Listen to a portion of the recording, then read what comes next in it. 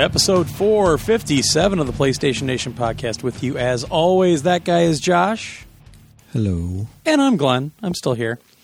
This week, going to be a little bit interesting. We got some really cool stuff to talk about, including new releases, a bunch of stuff in there, a few news items, and then also, as I talked about last week, went to visit the Chicago studio for Wargaming.net, makers of World of Tanks, among other things. And I've got some interview audio, so we're actually going to have two different audio sections for World of Tanks this week, one on the sound design and one on kind of how they're doing some events and rewards throughout the time the game is out. What we're playing and watching around PS Nation, a really quick Extra Life raffle update, and I think we have 3 emails tonight, and we'll get the hell out of here after that. So, how's it going, Josh? Good. Yeah, good? Yeah. Yeah? You were a busy boy this week. Yeah. We were both busy. I'm even busier this week. Yeah? Yeah. Did you get some extra fingers to count on? No. Surprised you didn't ask me to buy you an abacus. Mm-hmm. Yeah. There's a lot of stuff going on. People don't need to be bored with my life here. Yeah, well, someone's got to be bored with it. I am. Oh, all right then. All right, well, before we get started, let's talk about how you all can follow us and, contact us and interact with us and let us know how mad you are at us for whatever. First off, you can find us on Twitter. You can find Josh over at PJFJosh. You can find me at TorgoPSN, and you can find our main account, which is dangerously close to 20,000 followers, at PS Nation. You can send us an email a couple different ways. You can either shoot that email directly to podcast@psnation.com or go to psnation.com. On the left side, you'll see a Contact Us section. You can hit a button to send an email. You can find our PSN IDs on there. You can find our voicemail info. You can find all the cool stuff right in that one little section. Don't forget to check out our forums by either hitting the forums button at the top of psnation.com, or you can go directly to the URL for it, which is psnation.com/forums. Don't forget to check out our PS Nation page on Facebook. You can just do a search for PS Nation on there, or just go to facebook.com/PS Nation page.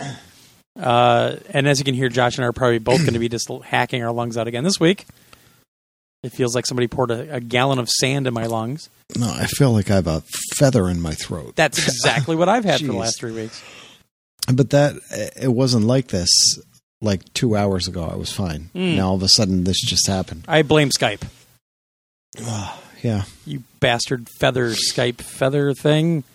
You can also, if you want to stream the podcast, you can either do so right from our website, or you can go to Stitcher.com. Just look us up in the video game section there.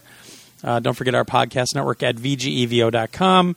And, of course, if you want to help us out, pay for this amazing content that we bring you every week, not only this stellar podcast, but also all the writing that we put up, all the articles, all the reviews, that all costs money.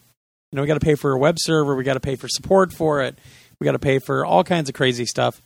Instead of asking for a Patreon or anything like that, all we ask you do is go to the affiliate link section over on the website at psnation.com.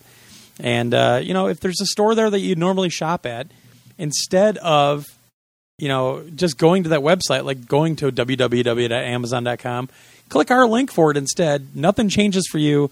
And whatever you buy, we get a little percentage of that for referring you over to that site. And that helps us pay the bills. Or you can be a really awesome person, which I can't believe this still, like Robert Hogan, who sent us via PayPal $100. Wow. What the hell?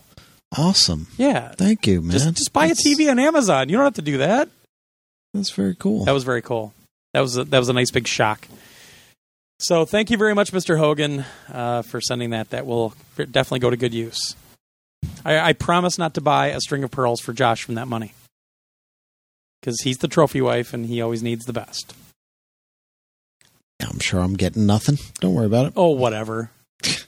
Yeah, the stuff that I got at the Wargaming thing, you're getting and I'm not. Uh-huh. Uh-huh. All right. And when you get it, you can make your little comment on it. We'll because see. you think I'm probably sending you some kind of lame-ass thing. Unless it's a tank. Well, it's a keychain that, I mean, if you've seen Ant-Man, Yeah. All right. if you have the right technology, it won't just Which be a I keychain. do. Okay. I have a Thomas train table, so I'm You do. halfway there. I've seen that. Yeah. Yeah. All right. So, all right. Trophy wife.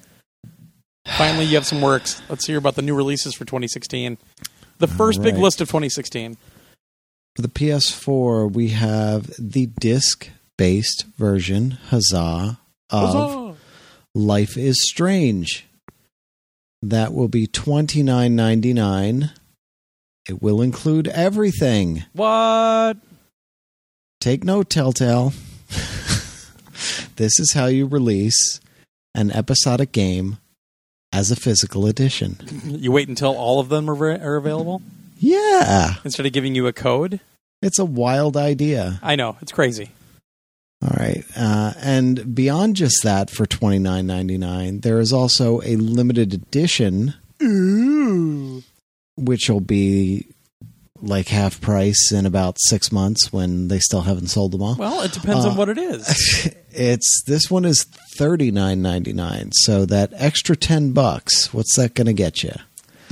A It is scarf? going to get you one of those miniature books that fits in the box, 32-page art book, including unreleased concept art, a licensed 13-track soundtrack featuring Alt J, Foles, and Jose Gonzalez, and more, Mm-hmm. and an 8-track original score. Like an 8-track? 8-track? An actual 8-track? Holy shit. Then you got to go find your dad's 73 station wagon to play it in. Original score by Jonathan Morali. And director's commentary. I don't know if the director's commentary is not on the other one. That's a good question. Wait, let me see if it says it. Wait a minute. Is it on the $29 one too? No. Okay. No. Apparently it's not. What? No, I'm just in their little bullet points. Amazon lists distinct licensed indie soundtrack featuring blah, blah, blah, blah, blah. But when you scroll down to see the description, it doesn't say that it comes with anything else. It's just the game. So,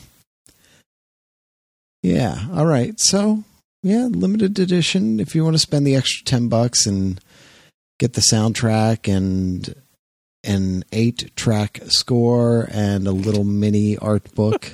I'm not going to be able to let that go. I know. The whole 8-track thing. Yep. You know what my first 8-track was? And I swear to God, it's the truth. Disco Duck. Rick Dees. But how could that be an 8-track? It was an 8-track? He had, like, other things that he put out? I thought that was just a single. You know, that's a damn good question, and quite frankly, I don't remember. It had to What was be. I, like 7 when that came out? It had to be, because there's no reason to put an 8-track out if it's just one song. It was an 8-track. It had to be a full album of just garbage. Oh, it might have Rick been. Dees. Wait, look that up. I am right now, while I'm actually. going through this. All right. No, I never had an 8-track. Images for Disco Duck 8-track. There Does it it is. say on it? 20, what? Does it list all the other songs on it? Because it's a really shitty image. Image is broken. That's hilarious. See, my neighbors had one. And the only 2 8-tracks they had were 2 Beatles albums that were essentially greatest hits. It was a red one and a blue one, and it was the... Okay, so here's one, but I don't know if this is the 8-track that I had. Okay. But it's Program 1, Program 2, Program 3, and Program 4.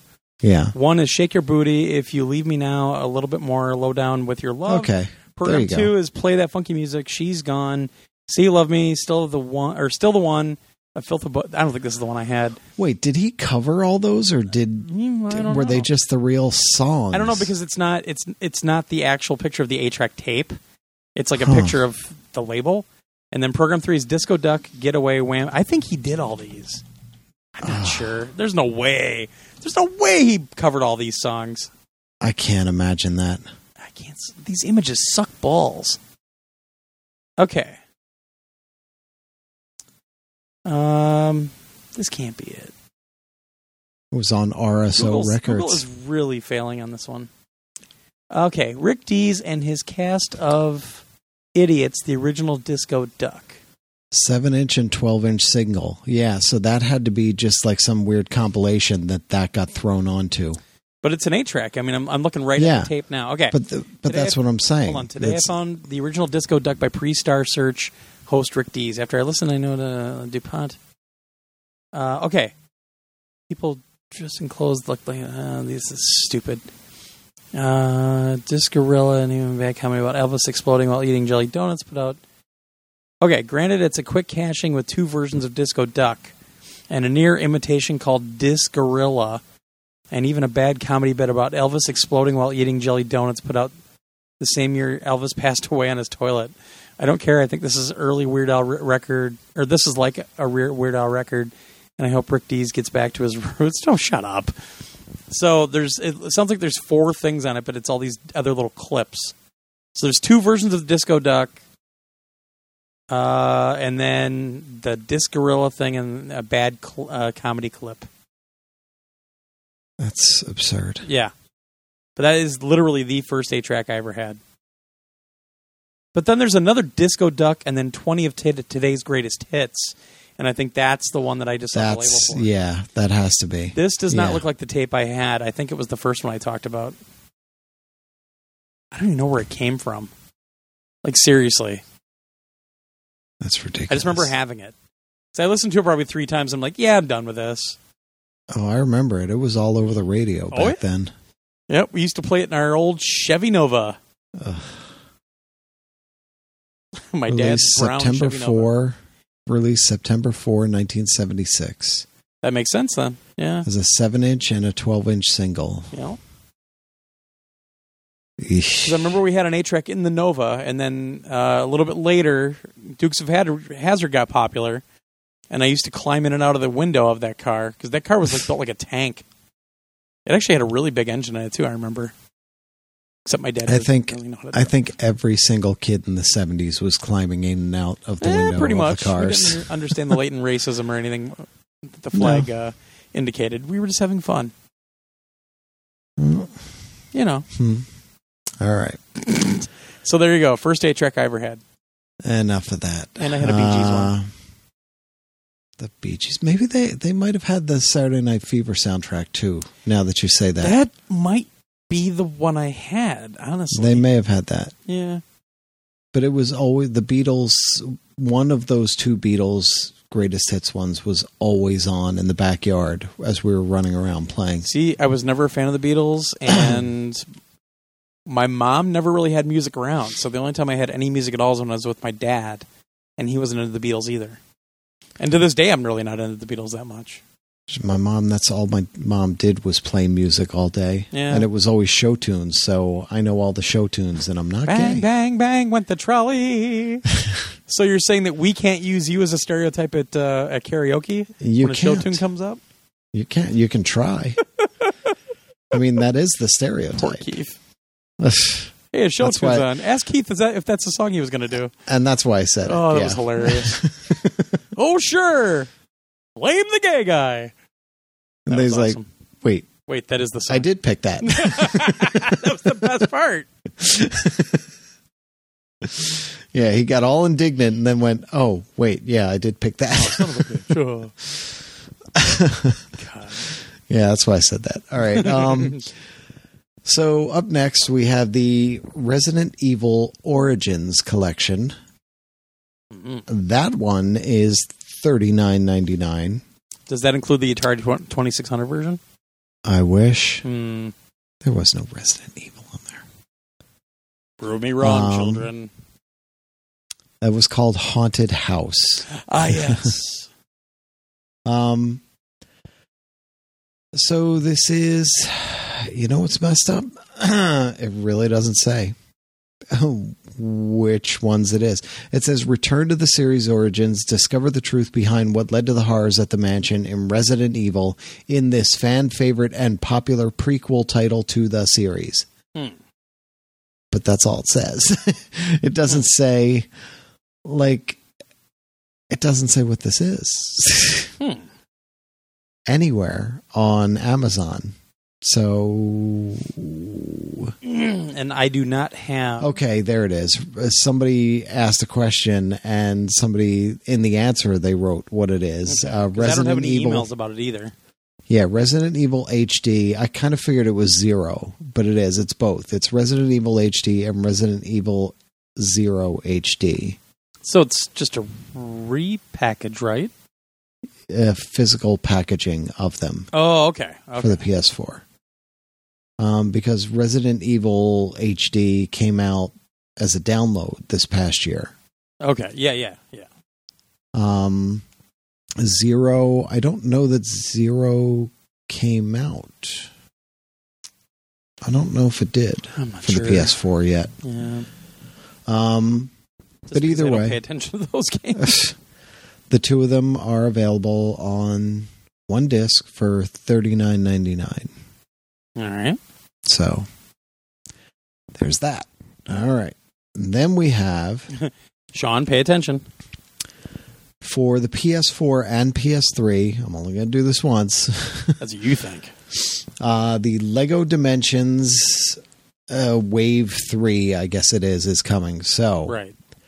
The Ninjago Sensei Woo Fun Pack is $14.99. Woo! But if you get our Amazon link and you go on there like immediately when you hear this podcast, it might still be $7.49. Ooh. Half price. So go get it. But if it's not half price, use our Amazon link anyway if you're going to buy it. Yeah. Please. But all the first three of these fun packs are all half price on Amazon right now. Wow. So this is the time to get them. Pre-order them. The Doctor Who, the Sensei Woo Fun Pack,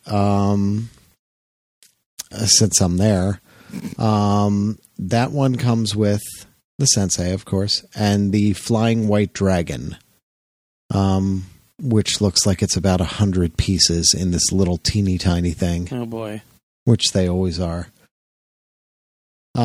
The next one is the Doctor Who Cyberman Fun Pack. Ooh.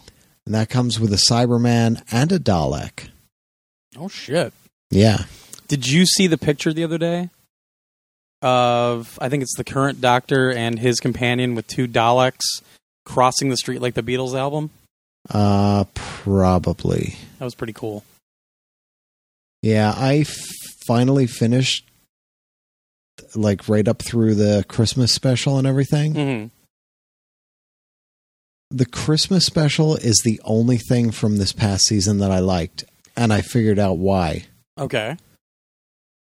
And I think this might be why I haven't liked him much at all so far as the Doctor. Peter Capaldi?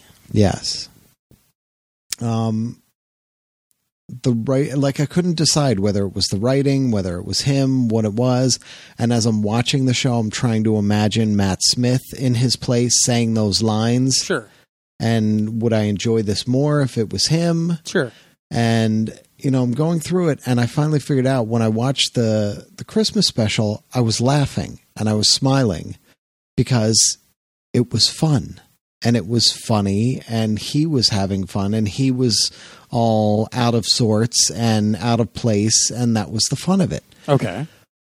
The entire season, the entire past 2 seasons, he's been a miserable fuck for like the whole thing. Well, he's an old guy. He's supposed to be old and cranky and cantankerous. No, but the first season, he was just an asshole to everybody. And I was like, this is not fun. What is this? He's just being a dick. Isn't that kind of like when they rebooted Doctor Who? And what was the first guy's name? Yeah, I know. It seemed to me that's how his character was, though. He was kind of briefly. Yeah, like the old grizzled, like he just had enough. And well, he had just regenerated from the War Doctor. Right. And we didn't know that had happened, but we knew that he had just been in the Time War, and we found out as that season went on. He had just been in the Time War. Everybody was wiped out. He is the last Time Lord. Right. So that made sense that he was going to be a little more cantankerous, a little more, but even then he was still having fun, and he was still, as the season went on, he became a little bit looser and a little bit, there was growth there. I mean, Capaldi was a dick pretty much the whole season. I was like, this is not fun. This is just annoying. And it was Christopher Eccleston I was trying to come up with. Yeah. So, and then it continued on into this season. He was still being mostly a jerk. Okay. And, I mean, he lost or got rid of his sonic screwdriver, and now he has sonic sunglasses. And I was like, oh, come on. Yeah. Yeah, it went there. It just got, kind of douchey. That's a little... Yeah. Sonic sunglasses? Are you serious? Yeah.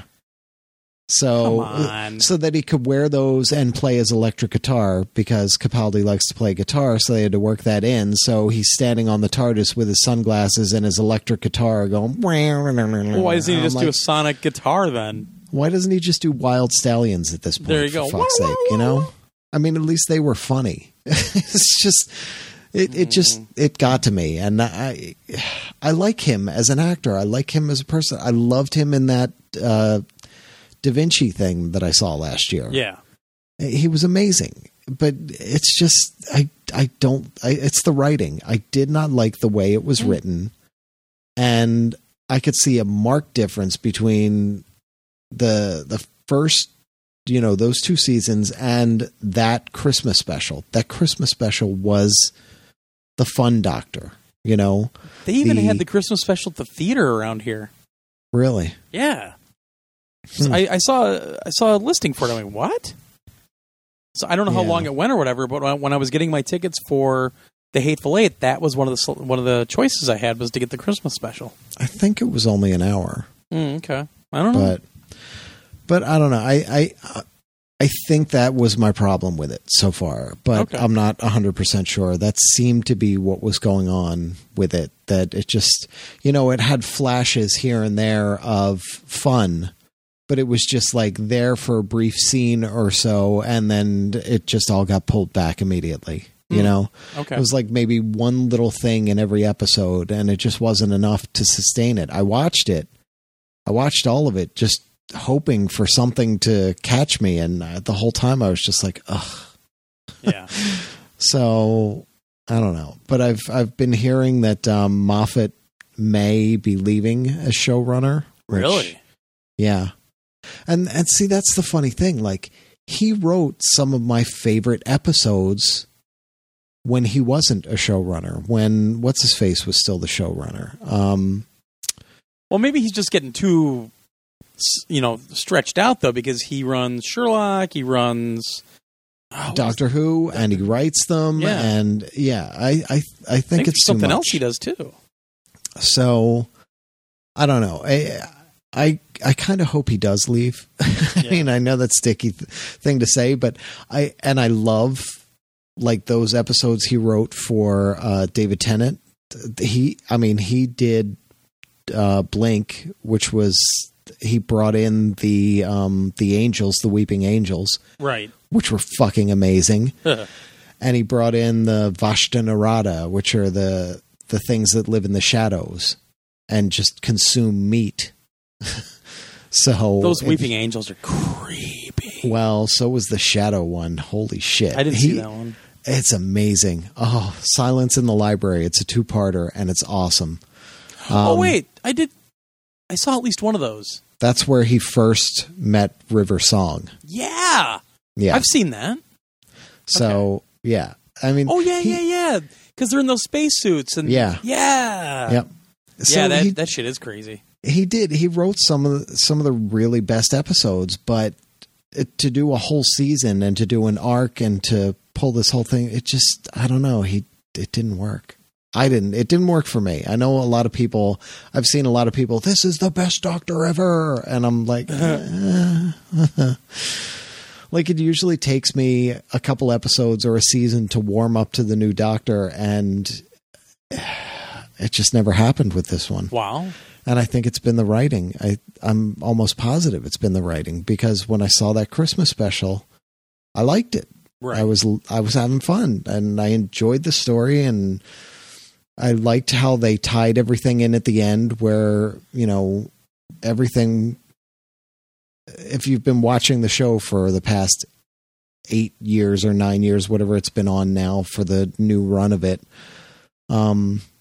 it tied some really nice things in at the end, which was cool. Cool. But the rest of it, I just don't know. So I know a lot of people were complaining about his companion. Well, all the stuff. I just saw a lot of people complaining about her. And that's the weird thing. Like, the whole first season she was on, it was kind of like, well, what's the point of her? Like, she wasn't like any other companion, but she wasn't, like, at one point he was treating her like absolute shit. Okay. And I was like, well, this is stupid. This is really bad. And it seemed like, I forget which season it was, but it seemed like they were just kind of dragging things along, waiting for this big payoff at the end. And the big payoff at the end just kind of fell flat for me. Okay. Because I could see it coming a mile away. And when it happened, I was like, yeah, and, that was supposed to be shocking, and, blah. It just, I don't know. It just didn't work for me. So. Right. And I like her she's really cute. Oh, I've seen pictures. I like her as an actress and all, but I don't know. It's the same thing with the Doctor. I don't think the writing is there. For me, I think that's just what the problem is, I guess. I don't know. So, all right. So get your 750 Cyberman fun pack with the Cyberman and a Dalek, which is pretty awesome. That's pretty cool. I ordered these because they were all $7.50. Nice. And the other one is the Back to the Future Doc Brown pack, which comes with Doc Brown and the time traveling train from Back to the Future 3. Spoilers. Yes. Are his sons Jules and Vern in it? I don't think so. Because I figure if we're going to spoil it, we might as well spoil the whole thing. Which one was it? Was it Jules that was like pointing at his dick? I don't remember which one it is. I mean, but now that I saw that, I see it every time I see the movie. I mean, not to be too delicate, but yeah, this little 5-year-old was standing there, and as they're doing the scene, he kind of looks over to the side and he starts pointing at his junk. Yep. Because I think he was telling whoever was off camera, I have to go to the bathroom. I have to pee really bad. Marty, my son has to pee. Yeah, that was the take they used. Of course. All right, so yeah, watch it, people. Go watch that scene again. You'll never unsee it. Okay. So there's a team pack and a level pack that are coming as well. One of those is also on. Actually, I think they're both on sale, but not as good a discount. Okay. The Lego Dimensions DC Comics Team Pack. Okay, that team pack comes with Teen Titans or something. Team. Oh, Team. Okay. Yes. Team packs are basically 2 fun packs put together. Okay. So, I mean, they don't sell them separately. That's the only way you can get them. It's a way to get you to buy 2 characters and 2 vehicles. This one is the Joker and the Joker's chopper. Okay. Little helicopter. And Harley Quinn and the Quinnmobile. The Quinnmobile. Yes. And I don't know. But she has a massive sledgehammer. As she should. As she should. So that one, it retails for $24.99. It is currently, as we record, $18.74 on Amazon. So you save $6.25. See, Josh, this is why we should live stream our recordings. Yes. 25% off. So there's that to keep in mind. And the level pack that's coming. Now you can finally open this level because it's the first one from this franchise. The Ghostbusters level pack arrives with Peter Venkman, the Ecto-1, and a ghost trap. Oddly enough, the Ecto-1 doesn't look like it has back wheels. What?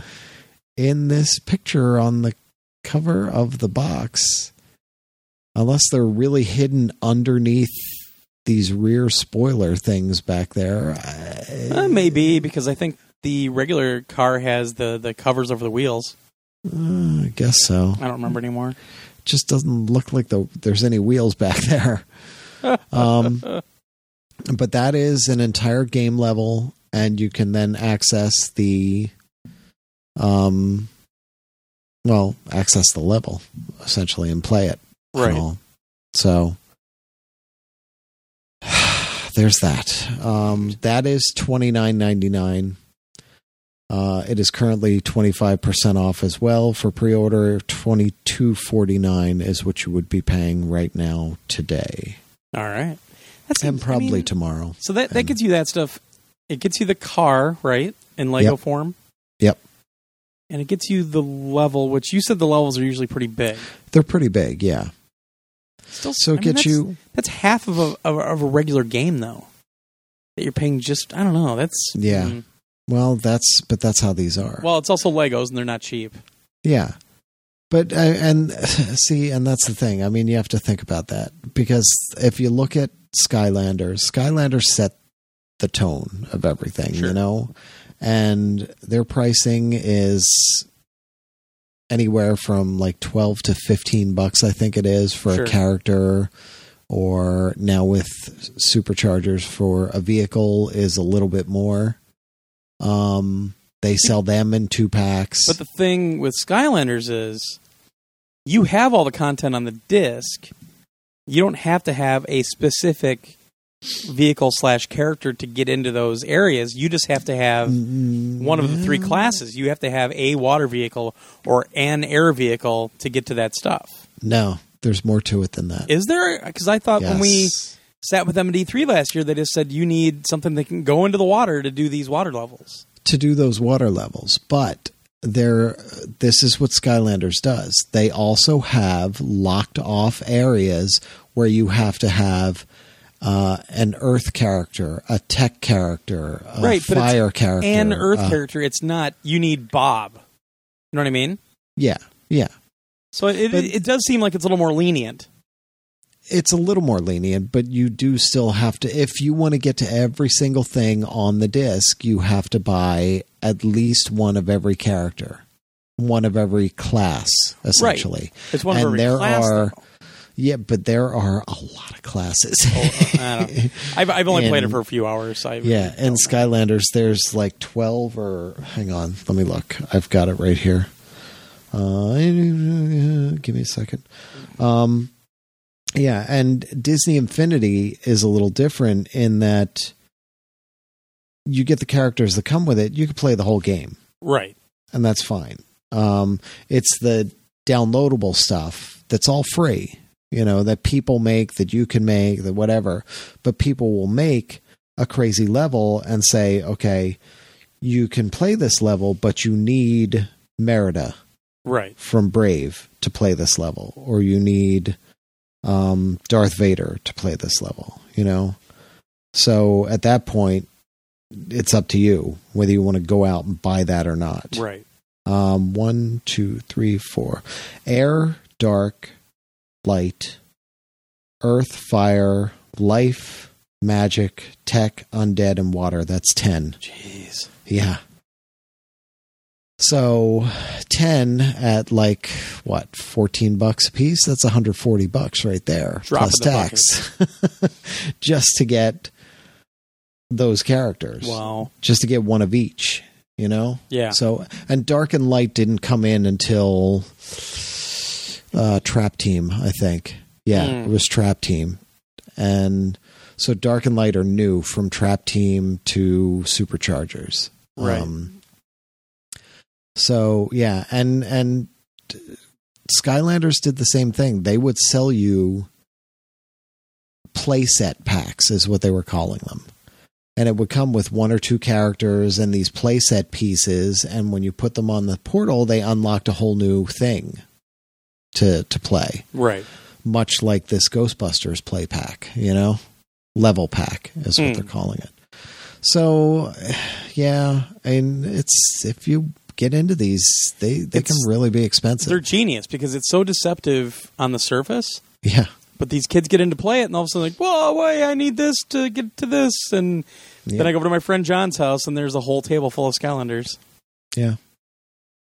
Well, it's funny because I looked back because I had picked up all of the starter packs at some point when they were cheap. Right. Whenever they, like a year or two later, when they dropped down to like $20-$30, I'd buy the starter pack, and I might play it once or put it away or whatever. Well, now I started to go back and open them all up because I'm like, I'm really having fun with this. Sure, I want to look at these older ones. And I started looking online. I'm like, well, what do I need to do? And there are wikis out there where they show you what are the bare minimum number of characters I need to play every single thing in the game. Jeez. And it will tell you, you can buy this grouping of characters. You buy this one, this one, this one, this one. This one, you can buy one of these two, one of these two, one of, it'll tell you exactly what you need. Right. Bare minimum to play the game, to unlock everything in the game. Which is really nice, because you can look that up and you can find that. You don't have to go hunt down every single character. You don't have to. Well, and quite frankly, every time I go to a used game store lately, they've got a whole freaking cabinet full of these things. Well, it's funny because the original Skylanders are getting much harder to find, obviously, at this point. Well, yeah, it's been a while. Which is not that big a deal if you can go to a used game store and find some of them, but you can't always find them. The play sets, that's the other thing that's disappearing very quickly because they didn't make a ton of those. Right. And those come with very small pieces and they disappear easily. So those don't always get sold back to game stores. Who makes something for kids like that has small pieces that can be lost? Seriously. Somebody who wants you to buy it again. Dickweeds. And that's what you do. Yeah. So yeah, and really, I mean, it says it on the box, 7 to 14. The Lego stuff is not really made for little kids. The pieces are way too small. Right. And it's really difficult to put these things together for a little kid. Right. So again, Mason loves just watching, and he loves, he wants to help and he wants to hold some of the pieces and then hand them to me, and then he drops them in the couch. Yeah. Yeah. He'll hold all the blue pieces. He'll hold all the wheels because that's what he likes. Yeah. And then he'll give me them as I need them as I'm building it. But yeah, it's not cheap if you really get into these things and that's what you want to do. I mean, it's definitely not cheap. Yeah, very true. I'm fortunate that Disney has taken care of us. That's insane. And that Activision took care of, both of us for Skylanders. Well, I mean, you got all those other ones. I got the starter kit, but that's really all I needed. It gave me a good chance to figure out, like, what's all involved with the game, and yeah, it was really nice of them. Yeah, it was. Yeah. So, well, the cool thing, at least with Skylanders, and I'm sure with Lego, they'll do the same when the inevitable Season 2 comes out. With, I don't know what other franchises they would throw in there at this point. Something they haven't even invented yet. Well, unless they add to all the characters they have in those franchises while they're biding their time for Disney to say yes on Marvel and Star Wars. Sure. because when those eventually come, whew.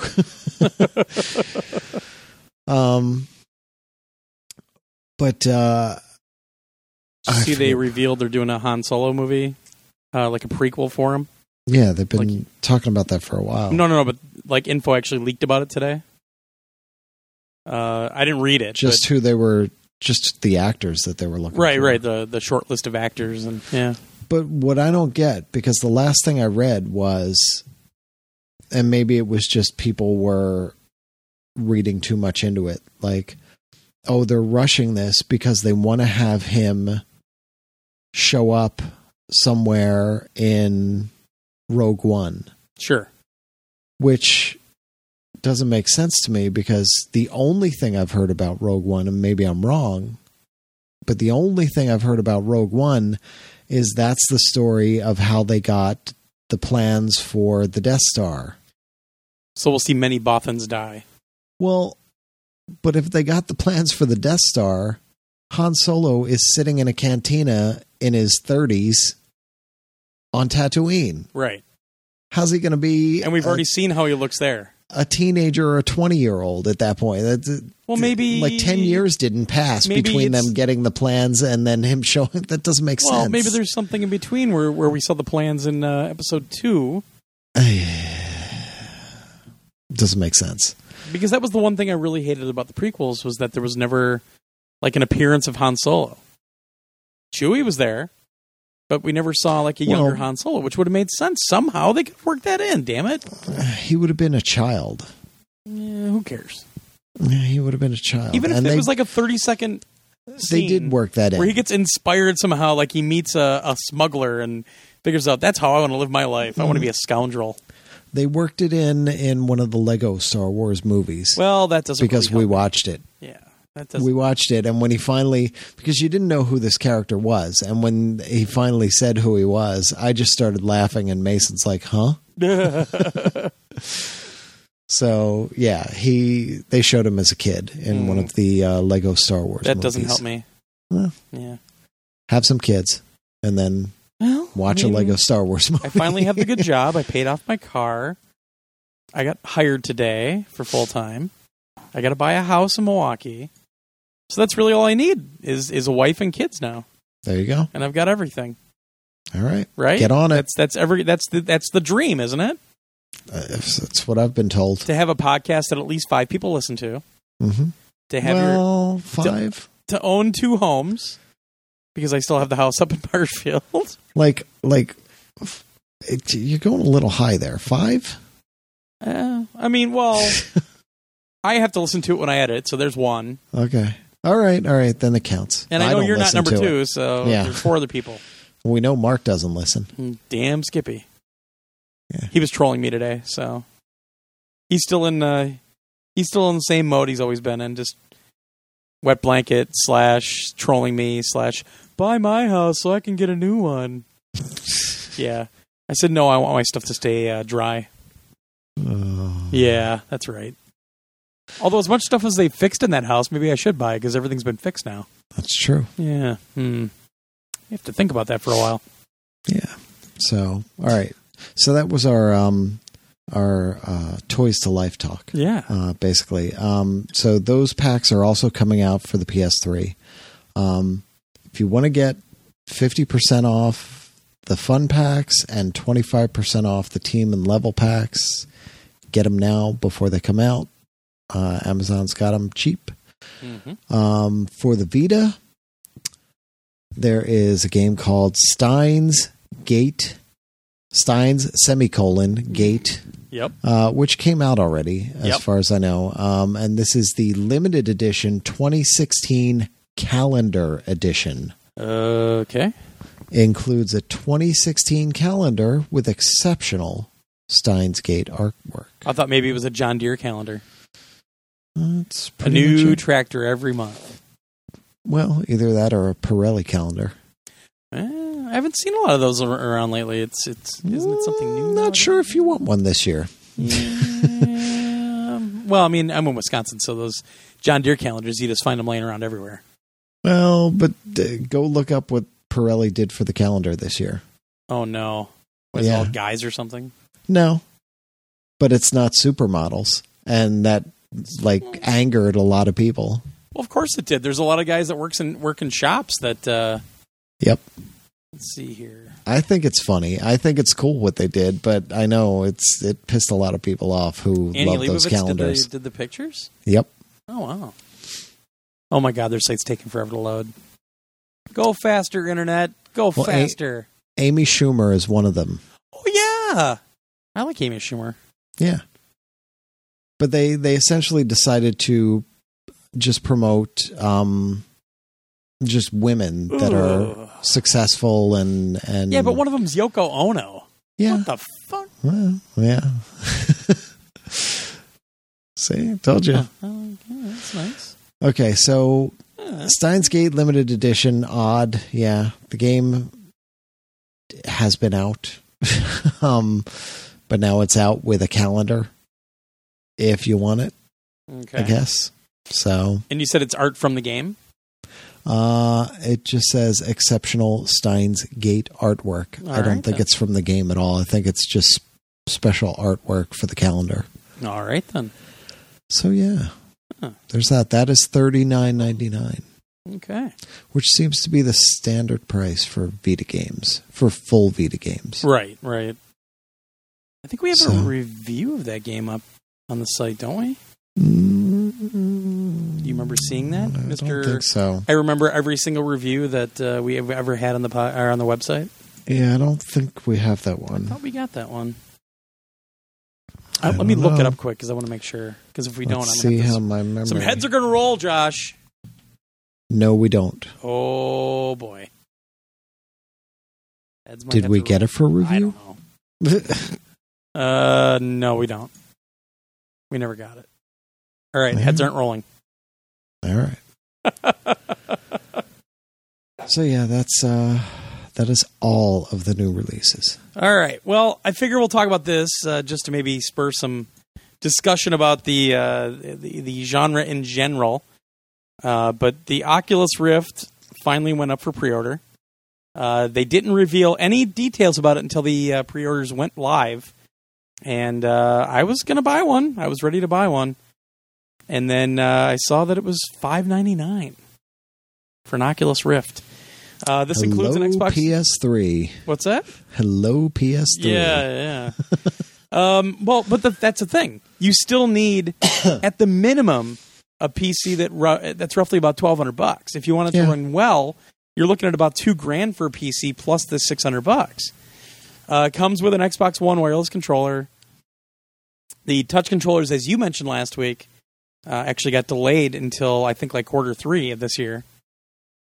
So, I mean, there's a really big debate about it. There have been 2 Reddit AMAs so far because a lot of people expected it to be cheaper, and rightfully so, because when Palmer, I think his name is Palmer Luckey, if I remember right. Yeah. When Oculus was first a thing, when it hit Kickstarter, and when it was first really kind of revealed, he had talked about cheap VR for the masses.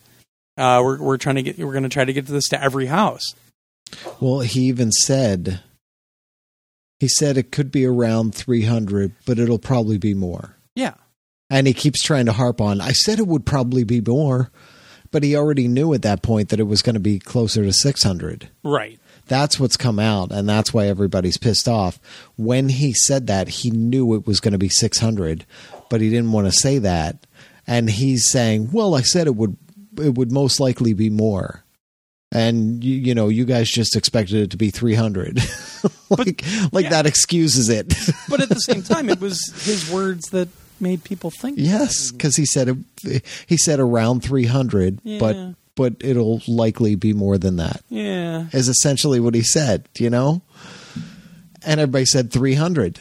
Everybody expected 300 or maybe 400 at worst, not double the price.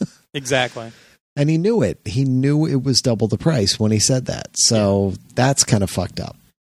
I understand why people would be pissed off about that. And I mean, I was pretty shocked. I mean, I didn't know what to expect. But I didn't think it was going to be $600. He came out and said, the technology. There's a lot of technology in there, and we're actually He was almost saying he almost said we're gonna take a loss on the hardware, which is bullshit. He did say they were taking a loss on it. Yeah, they're taking a loss on it. Yes. Come on. Yeah, he did. So you're telling me that the screen's $500 because and that's actually I think that's where I read. You can get a Gear VR for $100, but the most expensive piece of it's not in there, and that's your phone. Yeah, which unsubsidized or $600 or $700, but I didn't pay that much for my phone, and it's just the sticker shock because they're trying to focus on just the VR, but at the same time, like I said, there's also a PC in the mix here that you need, and that's where a lot of the sticker shock comes from. The two things I saw were that he said they were taking a loss on it, and the Xbox controller in there was thrown in for free, basically. Well, duh. No, but they partnered with Microsoft, so Microsoft they're not. There's no money on that at all. Microsoft basically gave those away. Well, I don't doubt it because they're probably all the ones without the headphone jack on them. Could be. I would almost bet. So I don't. Yeah. So anyway, not to sound all mad and everything. Yeah. So because I'm not really mad, I'm just more surprised, and it is kind of funny because you see there were a myriad of people on Twitter kind of backing that up, like, oh, people crying about $600 for VR. I'm like, but it's not $600 for VR; it's $2,000 for VR. It really is because it's not a standalone unit like the Gear VR is. It's not a cheap console, cheaper than a PC console than like the PS4. We don't know what the HTC Vive is, or I always say Vive, so you're going to hear me say Vive, but we don't know what that price is going to be yet, and that is up for pre-order on February, end of February, basically. And they're doing some interesting stuff with that as well, where they just showed off the new model of that at CES, and the biggest difference is it's got a camera on it now. So which you can do on the Gear VR. If you take the cover off, you can turn your camera on so you can kind of see what's going on around you. It looks really weird, but it still works. The Vive is doing something interesting, though, where it actually scans the room, and you can go into this mode where it kind of looks like Tron, where you get a blue outline of things that are actually in the room. So they did a demo on Tom's Hardware video where the guy had it on, and he turned on that mode, and this guy walked out with a chair and set it down and said, go sit in the chair. And the guy had no problem with that depth perception going and looking at the chair and sitting right down in it. So it's pretty cool because it's not really for the gameplay stuff. It's not really for augmented reality. It's the fact that you can leave that headset on, walk around the room if you have to, or even if somebody walks up to talk to you, you don't have to take the headset off to do it. Who's going to leave the headset on and switch it over and go, okay, no, but you know what I mean, though? Somebody wants to come in and ask you a question, you don't have to pull the damn thing off. You can stay immersed. And it's pretty interesting how the mode works. And they've never really shown a video demo of it, but I've seen screenshots where somebody stuck a camera in the lens and took a picture.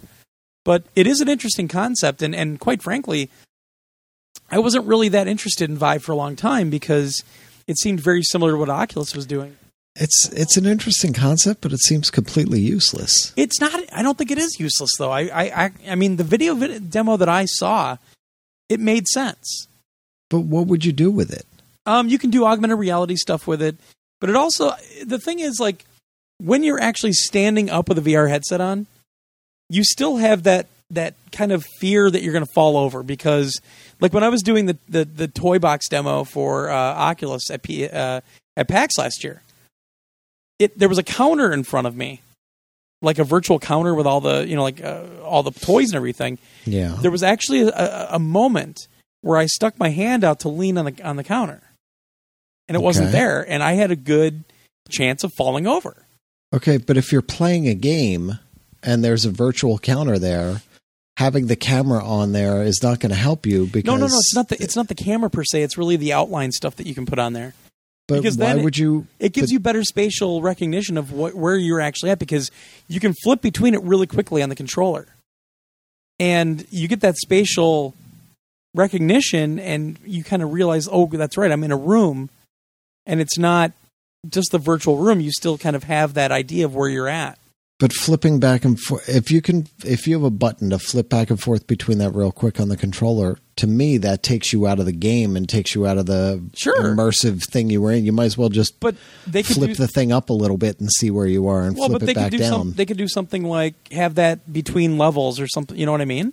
Yeah. I mean, I really do see a future to that mode. I think it's a really cool thing that they're doing. I could see it working for like a specific AR game, but as a thing that you're in the middle of a game and you want to flip over and see where you're standing, I don't see that as give it a try at E3. Because what I saw, I saw the potential. Not as like a the reason that you're using the headset, but I see it as just kind of an ease of use situation more than anything else. Because the guy, like, when he was talking to his cameraman, he could even walk up to his cameraman and he could look at his badge and actually be able to read it. He said it wasn't the clearest in the world, but he could read it. Yeah, well, but that's great. That kind of clarity is really cool to come out of a scanner like that. But I see no practical application for that. Why would you just have that on your head and walk around to look at stuff when you could just take it off? It's not about looking at stuff. It's about spatial recognition. It's about knowing where you're at in that room. It's about knowing that you might bump into a wall all of a sudden. They could build something in to the headset itself or into the software to say, if you're moving around and all of a sudden you're going to run into a wall, it could flash that up really quick and say, whoa, stop. You know what I mean? Well, there's a lot of applications. That makes more sense. Right. But there's things like that they could do. And augmented reality, which, I mean, I've seen some cool AR stuff. I've seen a lot of bad AR, but it's got more options. The thing I don't like about HTC Vive is, they partner with Steam, which is a really good thing to do. They partner with Valve and with Steam. But the thing is, I don't like those Steam controllers. Their motion controllers, I don't like them. I got my hands on them and I was not thrilled. I didn't like the feel. So that was the only thing that bothered me. But I mean, there's a lot of strength with Steam. It's a proven platform. It's very easy to use. Their interface is great. And going between that and the Oculus Store, which also works on Gear VR, there's two very strong platforms right now on the PC side. So it's a pretty cool thing. I don't know. I don't know. $600. And the thing is, seeing Oculus at $600, I have a feeling HTC is going to be just as much, unless Steam or Valve maybe subsidizes some of it, which I could see them doing because Steam has been very, very lucrative to them. So lucrative, in fact, that they're not even really making games anymore. They're focused on Steam as a platform and on hardware now. Getting Steambox out, even though that's a catastrophe. Yeah. And working on Vive and working on these motion controllers. And the new Steam controller. It's all about hardware for them right now.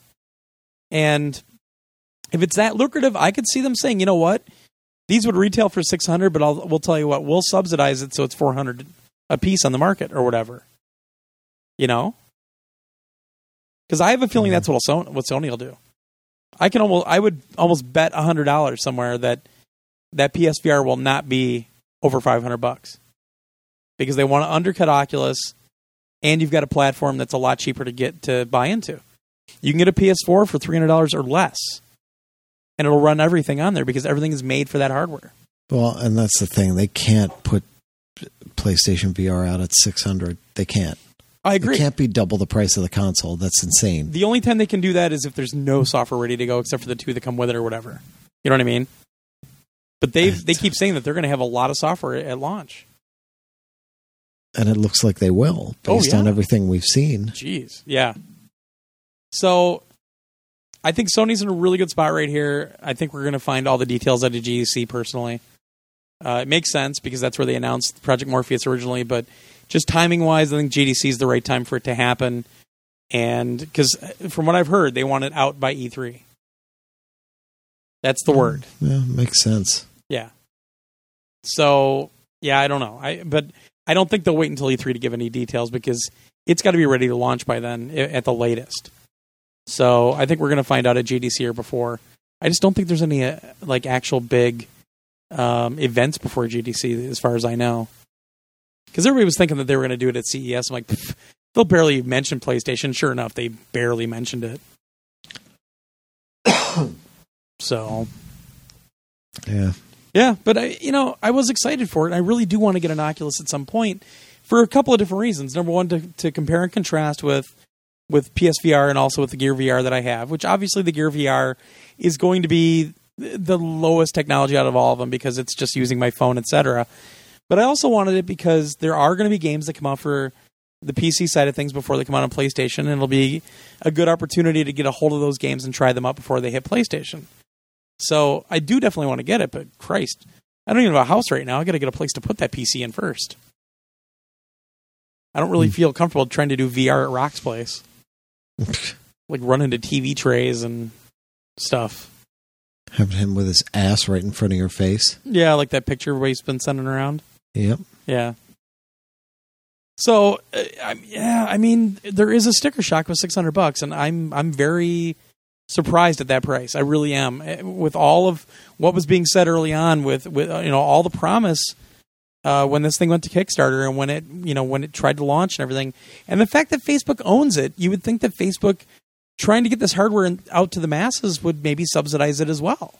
But still, we don't know what Facebook's involvement is with the company at all. Very little, apparently. Apparently, yeah. So I'm shocked that they let it happen. With all the money that Facebook has, getting the hardware into people's hands seems to be the most important piece of it. Because once you have that platform in place, you make the money on the software. You make the money on services and everything else. You put all those VR technologies that they obviously want to put into Facebook, they can do that then. Because you have the hardware in people's hands. Because they had that 360 video for Star Wars, the 360 trailer that you could do in Gear VR on Facebook. So yeah, I'm a little surprised. I honestly thought it was going to be less. So I hope it. I mean, obviously, it still sounds like it's selling well. The shipments originally were supposed to ship like at the end of March, and they sold so many. I think the later shipments are now going to be out in like June. So it definitely did well. Don't get me wrong. I'm not saying that this thing is going to fail because of the price. There's a lot of people that bought them. But I think there's a lot more people that would have bought them if it came out less. But at the same time, maybe it was the same theory that everybody had about the PS3, that they didn't have enough PS3s ready, so that's why they priced them at $600. Maybe they can't get enough out the door to cover all the orders they think they would get if it would came out at $400. Maybe they the PS3 it there. No. Huh? The PS3 they had to do that because of the Blu-ray technology at the time. It was but that's what I'm saying is maybe that's the same thing with Oculus, where they won't be able to manufacture enough if they sold them at $400, so they raised the price to $600 to kind of keep people from buying them a little bit, keep more people from buying them, and then you just get the early adopters that'll pay anything pretty much. You know what I mean? It's possible. Well, I mean, that's one of the theories rolling around. It's not my theory. It's one of the theories I've seen. There's a pretty big thread about it on NeoGAF with the AMA, the different AMAs and everything else that have happened. So, I mean, he actually says some pretty knowledgeable things, but at the same time, I think he's going to have a really hard time living down them talking about, we're trying to get it out to the masses. It's going to be essentially cheaper and easier to get, and you only need mediocre hardware to run it. And now it's a premium device.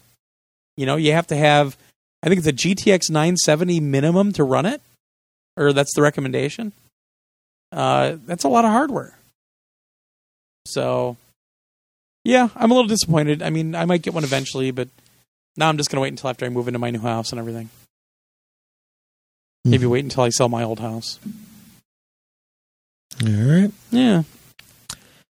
Well, the PS4 juggernaut continues. No shit. Between November 23rd and January 3rd, 2015 to 2016 there. So that month and a half period. Yeah. PlayStation 4 sold through 5.7 million consoles. Holy shit. Yeah. Yeah. It's crazy. Worldwide sales have pushed just over 35.9 million. Which is insane. That is insane. PlayStation Plus subscriptions rose over 60% during that time frame compared to last year. Wow. Which makes sense because more people are moving to the PS4 Right. to play online for the PS4. You must have PlayStation Plus, so that number's probably always going to go up at this point. I think so too. I think that has a lot more to do with it than people are saying, "Ooh, there's value in this." Yeah. So, and they find that there's value after the fact, but, people would not have come to it willingly if it didn't have that tie-in with the PS4 that you must have it to play online. Right. So, right. At least not in those numbers, I don't think. So, yeah, it just keeps rolling along. Will it pass the PS2? It's on track when to do all it. is said and done. It's on track to do it. Yeah, but will it be able to keep up the momentum for the long haul? And will Sony still support it for the long haul the way the PS2 was supported? Yeah, I don't know. Because think about, God of War 1 and 2 came out in the last 2 years, the last 2 official years of... Right. Like God of War 1, I think, came out. I'd have to look at it. Hang on. I've got my list right here. My game list is open. We keep trying to mention all these dates and we have no ideas when they actually hit. No, but I remember that one of them was the year, one of them was 2005. One of them was essentially the year before the PS3 launched. Right. So God of War, the original, was 2005. Right. God of War 2 was 2007. Right. On the PS2 while the PS3 was out, okay? For a year at that point. Well, because the PS3 was really slow to come out anyway, or to build up momentum. Yeah. But, I mean, think about that. Will they be still releasing high-end AAA titles on the PS4 when the PS5 has been out for a year or two? Well, it really depends on if the system keeps selling the way it does. I mean, if they get over 100 million systems out, you bet your ass they're going to. Because it's worth every developer doing that with all the potential sales in front of them. Yeah, you bet. But, I mean, that was... And the PS5 won't be backward compatible to keep people from... But this was Sony Santa Monica, you know? So... Well, but that doesn't matter. I mean, so Sony's getting the sales. The fact remains, if you have 100 million, just as an example, if you have 100 million consoles out there, that's 100 million potential sales of the game. Potential, yes. Potential. I mean, they're never going to get that much sell-through, but just the more potential you have, the higher it's probably going to sell if it's a good game. Gran Turismo 4 was also 2005. Yeah. Oh, man. That was such a good game. Yeah. Yeah. It was awesome. I played the hell out of that game. Yeah. So, yeah, it's a good game. It's just unconscionable how this thing is still selling. And the last numbers we looked up, I think Xbox One's around 18 million. So PS4 has essentially doubled it now. It's just, it's crazy. And even Michael Pachter's saying there's no way Microsoft's going to catch up. And I think Microsoft's even conceded that fact now. But like a year ago, Michael Pachter said it was going to catch up. I know, I love it. I've met Michael Pachter a few times. He's a great guy, but some of the stuff he says, I just kind of shake my head. It's like he's pulling it out of his ass half the time. But the thing is, if Michael wants to invite me to his E3 party, I take all that back. And for any Wall Street analysts out there that listen to the podcast, I'm sorry, but most of them are just pulling things out of their ass. Oh yeah, definitely. I mean, yeah, they have numbers and things to look at, but there's no way to legitimately predict that this is going to happen. I mean, look at Pachter. He gets it wrong as much as he gets it right. Oh yeah, it's just a stab in the dark half the time. You look at numbers, you look at trends, and you try to make a guess, and the guess is wrong as often as it's right. Yeah, it's ridiculous because it's a guess. You can say I have numbers to back up this guess, but it's still a guess. Eventually, it is. They're like the weathermen of finance. Yeah. Guess. All right. Oh fuck! This next one, I didn't get this. I have to get this. It comes out tomorrow. Oh, that's why I didn't get this. Jesus Christ.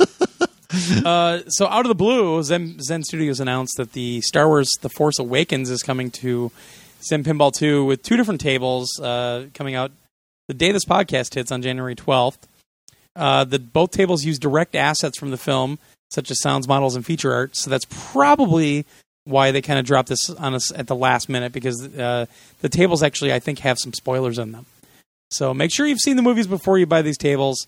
The trailer looks really cool. We were actually going to do a stream of this early, but I was in Chicago, so we didn't have time to do it. But I'll probably see about streaming this on Tuesday night for a little while, like we normally do. 2-table pack comes out. It's obviously crossed by PlayStation Vita, PlayStation 3, and PlayStation 4. You can get the pack. Well, this doesn't make any sense. The 2-table pack is $5 US for the pack, but $2 a piece if you buy them individually. I think something here is wrong. That sounds about right. Yeah, I think there's a typo in that. Let me see here. Let me look this up. I just found the initial email here, the original email. Let's see here. What the fuck? This makes no sense. Is that what it is? Yeah. The Star Wars Pinball Force Awakens pack will be available on Zen Pinball 2 for PS3, PS4, and Vita. Is it only 2 January tables 12th, or is it 3? It says both of the new Star Wars pinball tables. So it's 2 for $4.99, as well as individual table in-app purchases. Oh, wait. Oh, no, that's for other stuff. You have to buy the pack on consoles. Yeah, all right. We should go and change that. Anyway, honest mistake. That was really tough to find. All right. So there you go. It's $5. Okay. It's $1 or it's $1.99 a piece on like iOS and Android.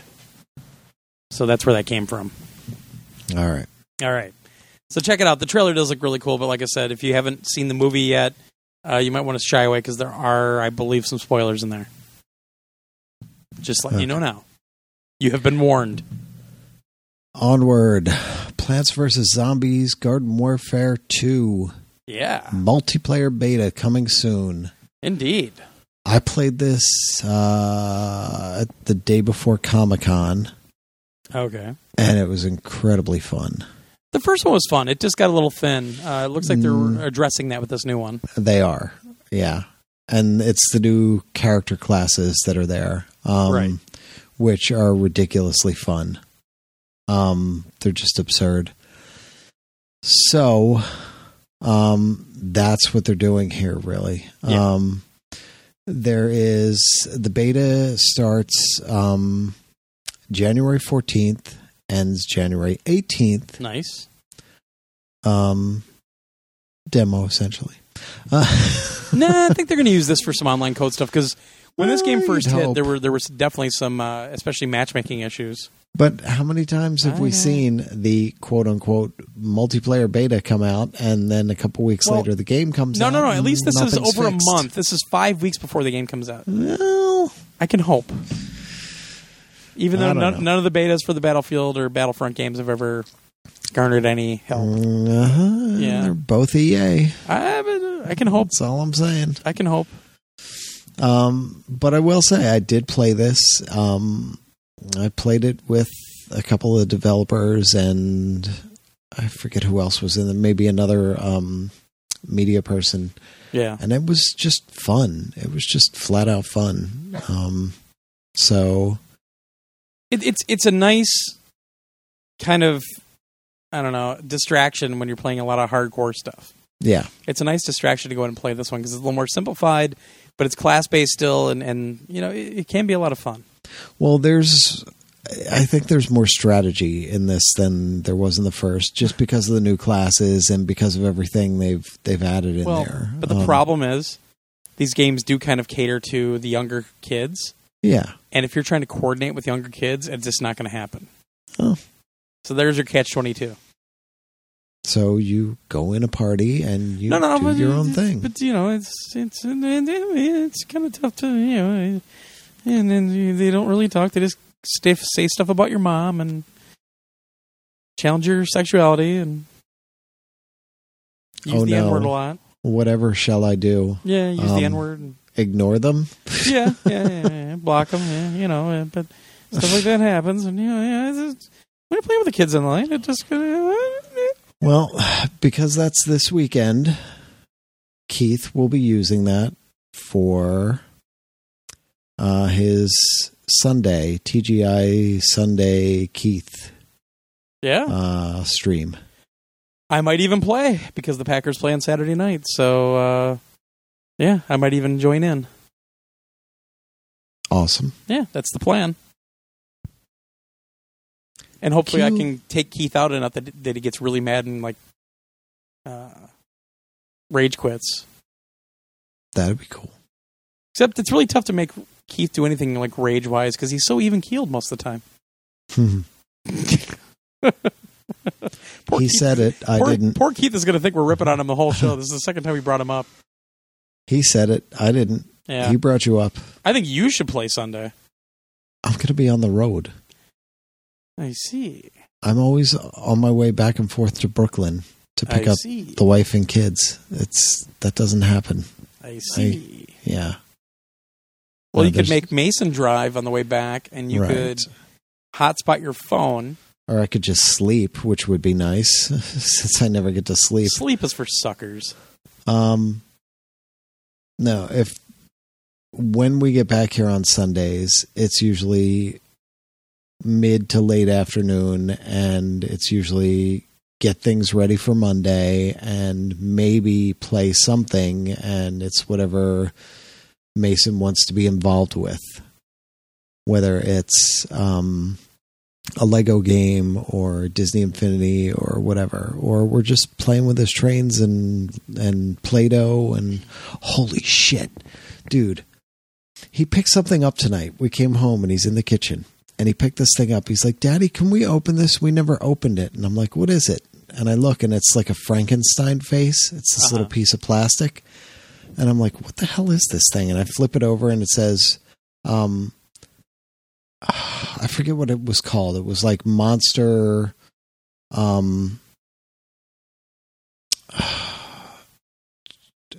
clay, like molding clay or something like that, but not like that. Something along those lines. It wasn't Silly Putty. No. Okay. But no, actually it was called Monster Putty. That's what it was. Oh, okay. And I'm like, what is this? So I open it up and he's like, can I see it? And I'm like, well, it still has another thing here. It's like all totally sealed up. And I pull it open and it's been sitting like next to the heater. And I'm like, oh boy, what, how nasty is this thing? And I pull it off and I'm like, oh no, it's all, and I touch it and I smell it and I'm like, holy shit, this is slime from when I was a kid. Slime? No, from like 1976 when it first released. Slime. That really reeky plastic. The green. Yeah. The green gooey stuff. Remember they had slime with worms, slime with eye. It came in a little trash can, plastic trash can. Yeah, I know exactly what you're talking about. I started freaking the fuck out. I was like, oh my gosh, this is slime. This is awesome. Man, that stuff always smelled. You could always tell if somebody was playing with it. Oh, I love that smell, though. I haven't smelled it since I was a kid. Wow. So, yeah, it's gooey and it feels all really sticky and gross, but the moment it comes off your hands are totally not sticky at all. It's amazing. Right. It's the coolest stuff.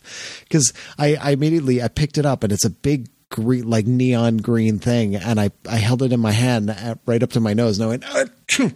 And I had it like drop down. It's hanging there. And I'm like, oh, I get big schnots. And he's looking at me and he started laughing. He's like, Daddy, what are you doing? I'm like, that's awesome. Big schnots. Wow, I haven't seen that stuff since I was probably like 10 years old. I was so excited. I'm like, this is the best thing ever. Holy crap. So he started playing with it. He threw it in like a little plastic frying pan in that little kitchen thing he has in the kitchen. Yeah. He's like, I'm going to cook it. I was like, go ahead.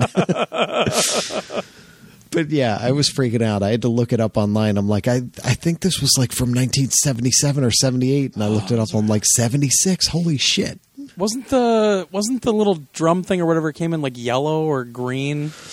It came in all different ones because there was a green one. There was like a gray silvery one that looked like a real trash can.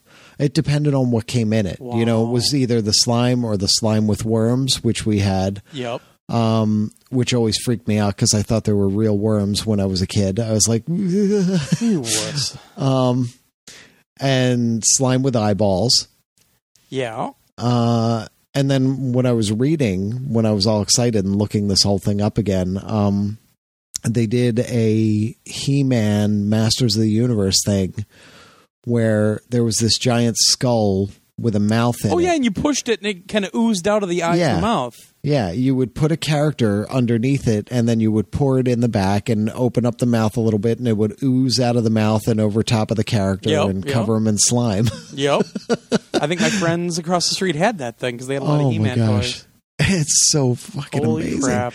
It was something I had completely forgotten about. Wow. And the moment I opened it up and I smelled it, I was like, oh, I know what this is. I was like, this is crazy. great. I didn't think it still existed. That's so cool. I haven't thought about that stuff in years. Yeah. Holy cow. Isn't that awesome? Yeah, it's pretty cool. I don't know where he got it. I have no idea. I don't know if it was in his... He probably swiped it from kindergarten or whatever. It was either trick-or-treating or when they did the Halloween thing at school, like some of the parents brought in stuff for... Sure. You know, we had the whole thing in the parking lot, and maybe it got dropped into his bag at that point because we didn't buy it. I didn't know where it came from. So you gotta put a picture of that up. It's really freaking cool. Holy crap! Yeah, and it's the bright neon green and everything. I'm like, this is so cool. Well, it works for Snot then. Yeah, it's awesome. Yeah. So. All right, yeah, so that's why I'm busy on Sunday. All right, then. Playing with Snot. All right, on to the Golden Minecart Awards. The Golden 2015. What? Yes, voting has opened, everyone. I voted today. In case you weren't aware, you can do write-ins. Jesus Christ. Just thought I'd mention that right off the top. Well, it's a good thing because I don't think you've ever said that before, Josh, and we've never done that in the past. Right. Totally new thing. So, yeah, there are a lot of awards this year. Yeah. Bunch for the Vita. We did mess up for the Vita briefly,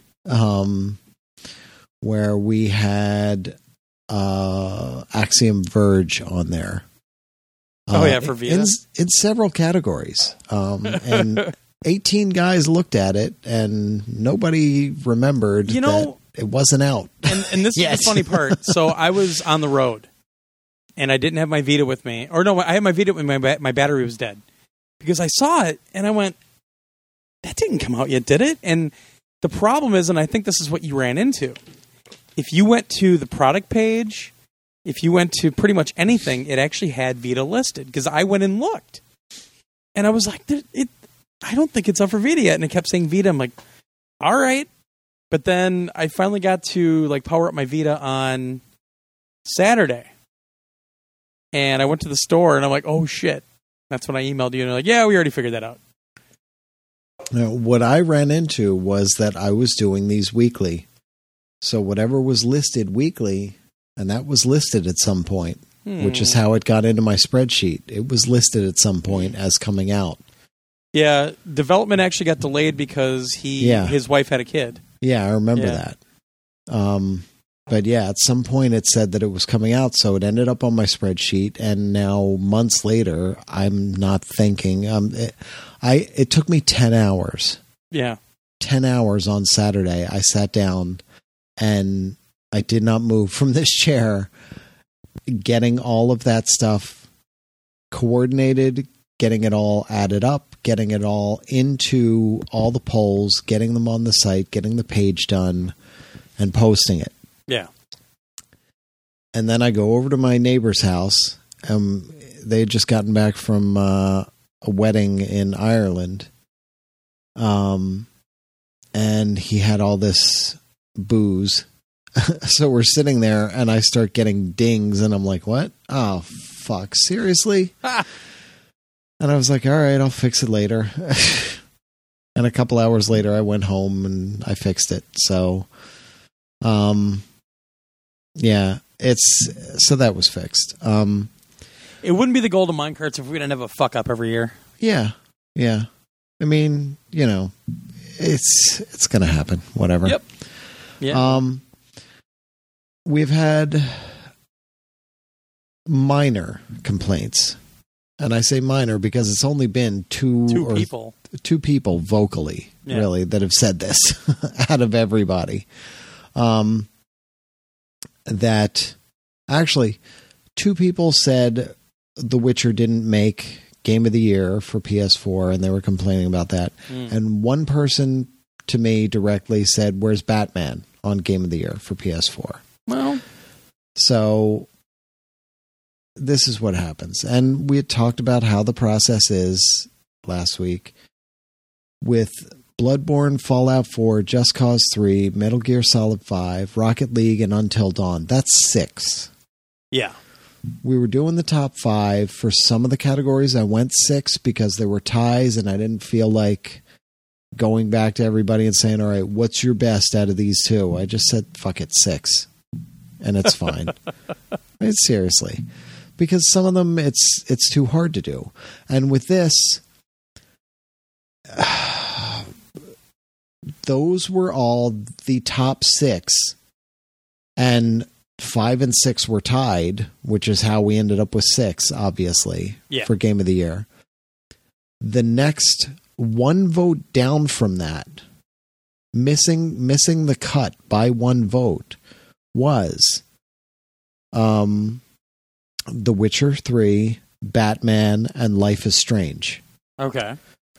And I looked at that, and I literally, that was one of the last things I did. I'm just staring at it, and I'm trying to decide. I'm like, what do I do here? I said, I've already got 6. I'm not doing 9.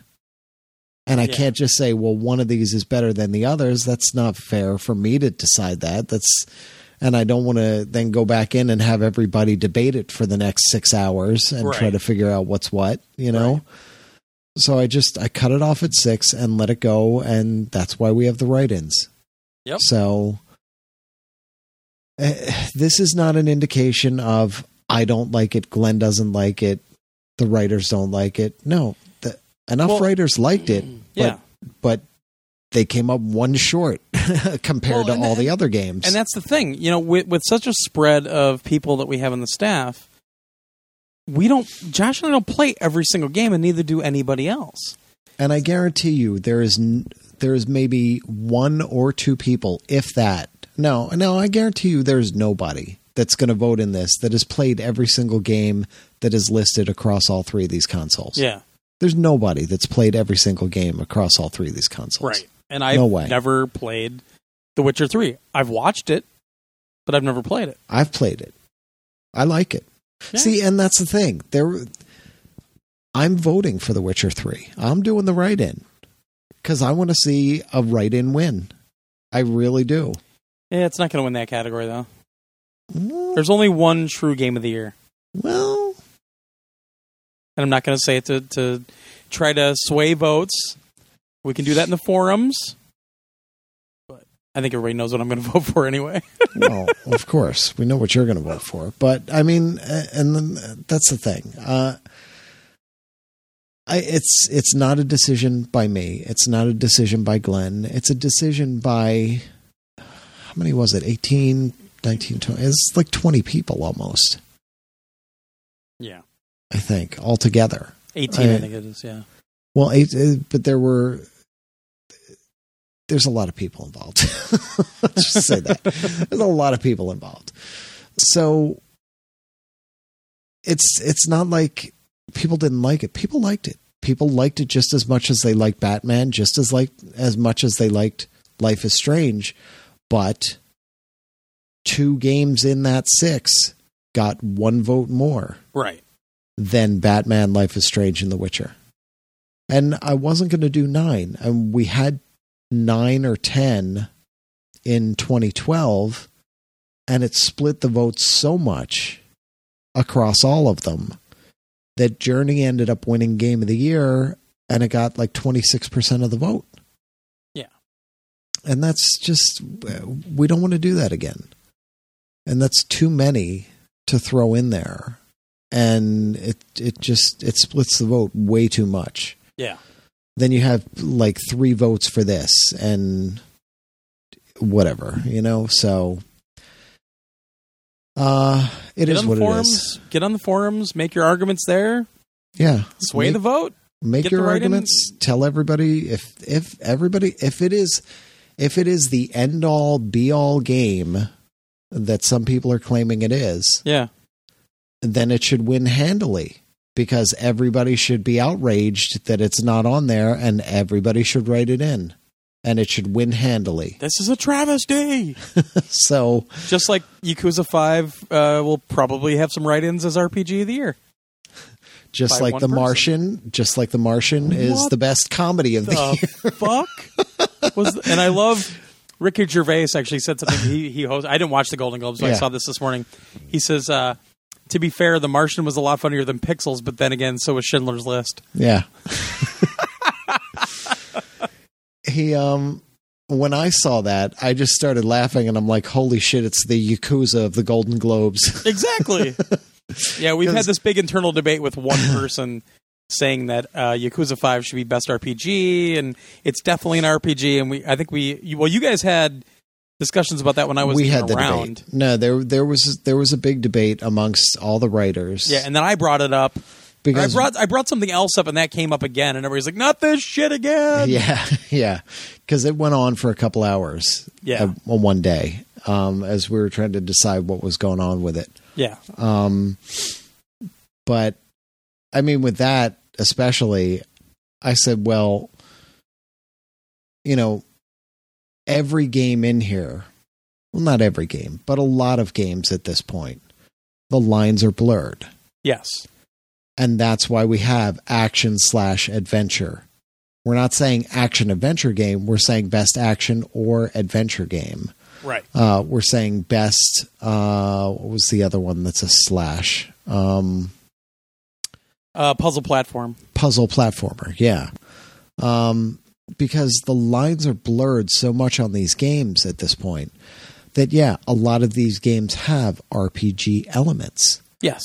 Doesn't necessarily make it an RPG. Yes. And, when I was trying to categorize these things, I would go based on what I knew of the game, if I had played the game or not. If I wasn't 100% sure, if I knew that there was still a question in my mind about it, I would go to the developer's website, the publisher's website, and I would go to Sony and I would go around the internet and see what the general consensus on it was. Sega, Sony, and the general consensus around the internet, more than anything else, called it action-adventure. Exactly. Plus, in my experience, it's more action-adventure than it is anything else. So, and that's what I consider it, too. Yeah. So that's where that ended up. I mean, but these are the types of ridiculous debates we have in the background. Would I be begging for Yakuza on PS3 in the US if it was an RPG? Would I be playing it as much as I am if it was an RPG? Me, Glenn, would I be playing it if it was an RPG? No. That's a very good point. Come on. That should have ended the discussion right there. I mean, even Fallout 4, I only got about 3 hours into it, and then I haven't played it since. Yeah. Yakuza 5, I've still played. So, I mean, and that's the thing. And the funny thing is, Bloodborne ended up in both. It ended up under RPG and it ended up under action-adventure because people... Bloodborne's a little bit more straightforward with the RPG elements than Yakuza 5 would be. Yeah, it is. And that's blurred line enough that our writers were split on it. Enough of them voted for it for action-adventure and enough of them voted for it for RPG for it to end up in both categories. In other words, somebody's a better arguer than somebody else. No, there was no argument there. It's just that's what everybody voted, I wouldn't know because all this shit seems to happen when I'm not around. Yeah. So, I mean, it's fine. It is what it is. It's never going to be perfect. It's with 600 games and trying to narrow it down and then trying to put those into a category. it's not an easy thing to do, and it's not an easy thing to figure out where these things go. So that's why we did things like most unique experience, and you get Everybody's Gone to the Rapture and I Am Bread and Galaxy and things like that, because where else would those fit? Legitimately. Exactly. And those are games we want to recognize. We want to recognize the weird and the fun and the different and the interesting. So that's how this ended up. So it is what it is. If something's missing that you don't like, go to the forums, make your case, tell everybody to vote for it, and do it yourself. Don't just sit and complain about it for hours on end. Go vote for it. Yeah. I mean, put your money where your mouth is and just go vote for it. It's that simple. So, it is what it is. It's exciting, though. I'm very excited to see. There's some categories where what I wanted did not get in. Yeah. And, there's nothing I can do about it. I went with the majority rules, whatever everybody said. I was like, all right, that's what you guys want. And I just put it all in. But there are a couple in there where I'm like, oh, why didn't this game get in? Why didn't this game get in? I'm not complaining about it. I'm putting my right in, There is no perfect way to do it. And no, there isn't. This is the way that we do it. And if you don't like it, either don't vote, do your write-ins, bitch about it endlessly on the internet, or go somewhere else. Yeah. I don't have the time or the energy to discuss it beyond that. I mean, I was cordial, and I was understanding. I feel I was cordial and understanding. Maybe I wasn't. I wasn't. I tried to be very fair and open about it and explain the process and explain why it was that way. And it is what it is. And I don't need to sit and explain it over and over and over again. I'm done with that. I've explained it on Twitter. I've explained it endlessly on the podcast. I've explained it everywhere. It is what it is. If you don't like it, do a write-in, get on the forums, make your point. Get everybody to write it in. Just succinctly make your point. You don't have to do it everywhere at the same time. Yeah. Just saying. So, it's fine. It's exciting. I mean, I look at some of these and I'm like, oh, damn it. I really do. Yeah, me too. Every time I vote, I'm like, why? Oh, all right, fine. And I vote for what I want. So what are the rules this year? Vote every day? Vote what? Every 12 hours, again. Okay, you can do it every 12 hours. When do the votes go until? Hang on, it's up at the top here. It is until polls will close Tuesday, January 19th at 11 p.m. Eastern. Okay. The results will be announced on episode 459. Yeah, if I feel like it. Which, no, I believe that gives you an extra week beyond that to get. Oh, shit, that's right. Then I got to try to get people for interviews. Yeah. Ow! And that's why I did that. I think the way I need a calendar. Hang on, what are we at? This is 457. 450. You gave me a week. I gave you a week. God damn you. Sorry. Shit. But otherwise, we're going into the end of January. We're getting into February, and that gets a bit far. Yeah. So I'll be home that week too, which will be nice. But I'll tell you what, I will look at them in those last couple days, and if there are runaways, if it looks like there's no way anybody's catching this, because you can see trends. And then somebody's going to have a massive write-in campaign. No, and honestly, I'll look like an idiot. Because for the past couple of years, I look at them, maybe once a day or whenever I think about it, I'll kind of glance and see where things are. And you can see trends and you can see things that start to run away. And if they start to run away in the first, couple of days, that's generally the trend. That it's not coming back. That's going to be the runaway vote and nothing's going to catch it because That's the community consensus. They love this game. Yeah. So I'll have a general idea as we get closer for some of the categories. I'm going home for 3 weeks to start packing my house up, which means I'll have the mixer there, and I can actually do our little drum roll, and I can do the heart to heart theme like every year. Yes. Yeah, baby. So I'll actually be home for all that, and I can set it all up with the mixer. Yeah. Because if I had to do it here at Rocks, ugh. Yeah, so I'll keep an eye out as we get closer. If it looks like there are a couple of runaways here and there, I will let you know what they are so you can get onto those people. Cool.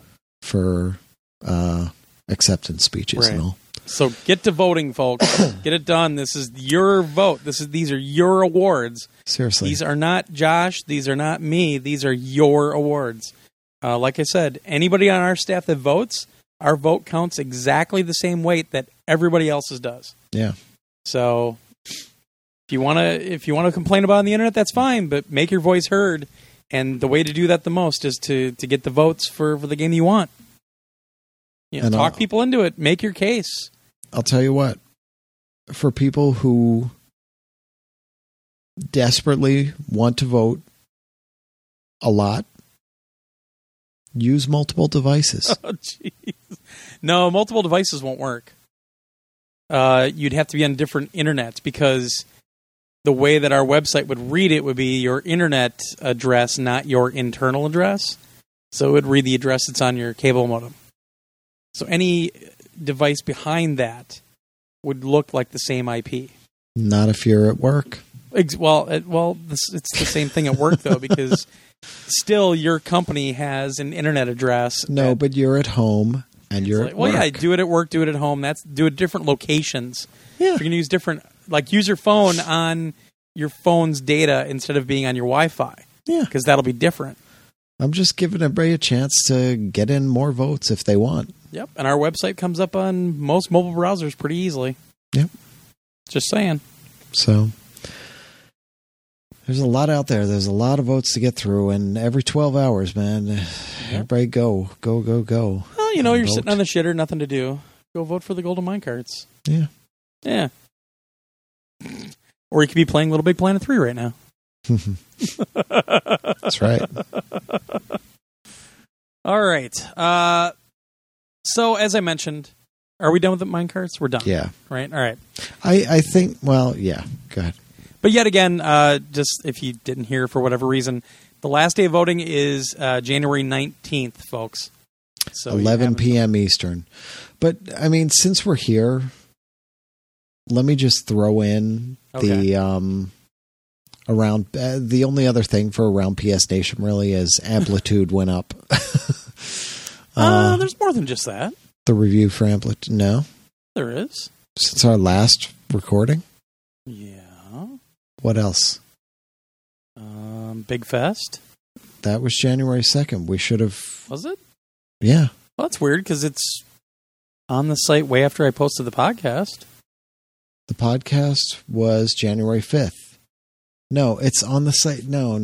Oh, because you're looking because featured goes thrown up top. Yeah.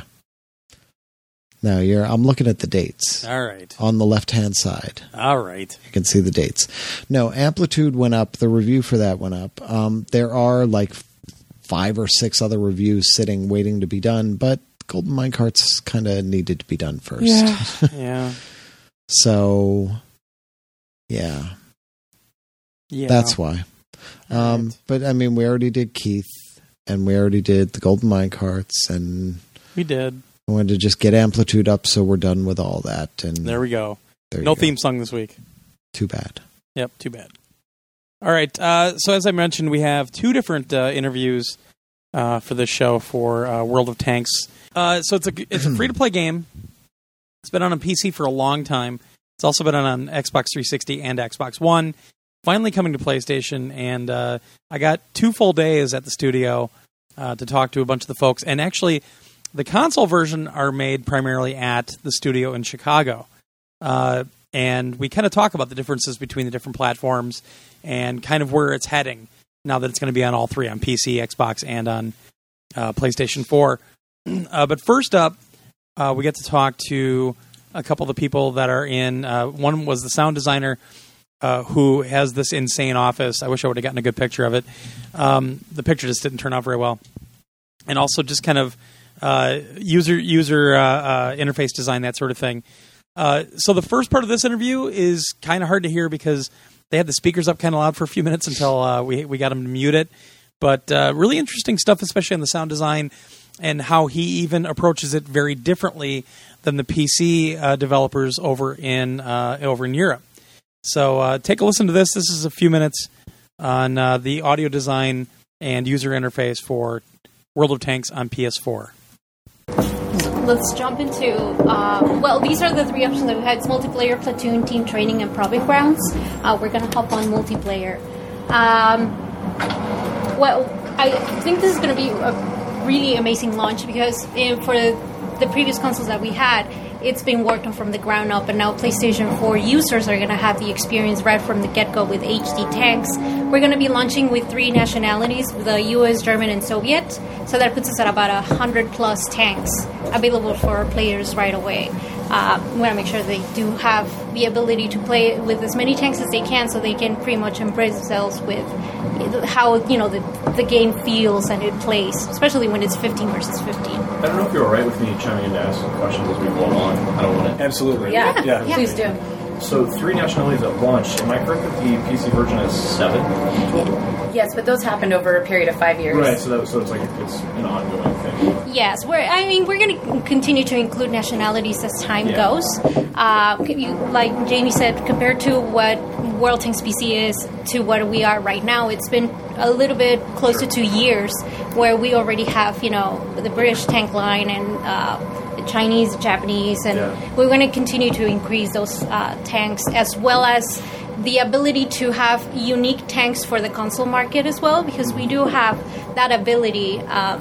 We have the Freedom tank, we also have the Ripper, then we have the national tanks as well, and we're going to make sure that the content that it is on the other consoles matches exactly what we're going to have for PlayStation 4 in time. So is it more limited because the console version is so different from the PC version? It's not just a port of the PC version over. Is it different in terms of kind of how it was developed and everything? Yeah, it was developed independently of the PC game. We share some resources, and they all serve the same server tech. I guess we're all on the same server, so we borrow textures and models and some sounds from them, but ultimately we crafted the entire thing here for the consoles. It's not a port from the PC. Okay. What are the regions that we're starting with? The 3. U.S., Soviet Union, and Germany. Okay. Yeah. Mm-hmm. I'm like, we don't have a KV-1. That's my favorite tank. But we're going with a KV to 20. There we go. So for a lot of people in this room, this is their first time seeing and playing because they're just PlayStation exclusive sites. So in that case, I think it would be better if we go to proving grounds, because that gives us more of a tour of what the tank process goes by. Sure. No. Okay. Sorry. No. I'm like, what did I do? There we go. Let's just go back. There we go. Start your play. I'll have to log in somehow. Get on share post. What the heck is this? Oh, we're 22. And we're going to do standard battle. The proving grounds, that part of the game was created especially because of the new fan base that we're going to be getting with the PlayStation 4. They're going to be pretty much placed in a battle and they might not exactly know what to do, so we want to offer them a way so they can train, they can get a feel experience in a less confrontational manner.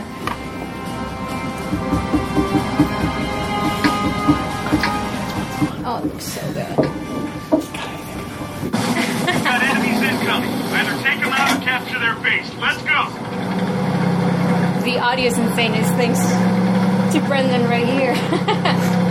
All the tank sounds were actual recordings of tanks that we made in collaboration with the Minsk PC team. So we have different techniques of approaching it because they're a little bit more of the Russian mentality when it comes to things. So we have 2 different kind of approaches, and we combined forces to create a big library of over 25 tanks that we recorded globally. So Well, now I'm curious. What's the Russian way?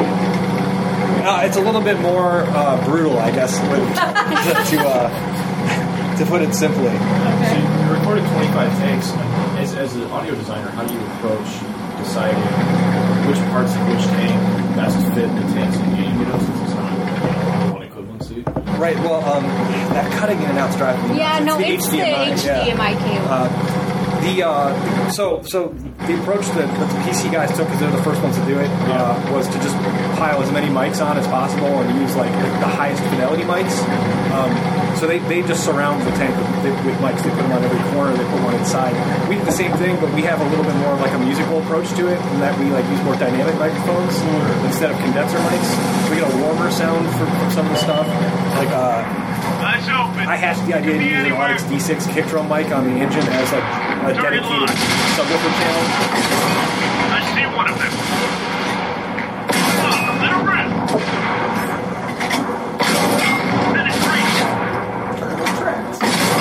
Good work out there. We're crushing the enemy. So you almost targeted it like you were recording a band as opposed to recording. Right, and that's one of the big differences in the disciplines between the PC audio team and us in North America, is that we're a little bit more the American rock and rollers, and they're more of the they do lots of calculus before they even press record on anything. Very analytical. Yeah. And it's really cool to collaborate with them too, because then we end up with a really awesome amalgamation of both. Coming to help. The level of definition on the tanks is being extremely, what would you call it? Brutal or awesome? I mean, It's pretty awesome. It's the art pretty teams put awesome. a lot of work into Yeah. it. They have like ultra high definition photos that they use as reference to get like every little part of the tank. With the sound, is this kind of like, how much processing are you doing to have the sound? Are you sort of magnifying and augmenting the sound? Absolutely. Cooler, Yeah, there's definitely a lot of some fancy techniques that need to be applied to recording stuff like this, particularly because it's so loud. Yeah. And when you record a bunch of loud sounds and put them all in at once, you end up with it levels itself out. You have a tendency to want to like turn it down. Yeah. So we use a lot of multi-band compression on the tank sounds and the gun sounds to kind of create nice swelling in the mix, so that it doesn't become too fatiguing to listen to. So you guys are actually shooting these things to have these sounds? The explosion sounds are like a mixture of artillery guns, fireworks, regular rifles, and tannerite. It's like a binary explosive you can buy at gun stores. So you did get to blow some. Oh yeah. I got destroyed. That makes me want to learn how to do sound design. So good, right?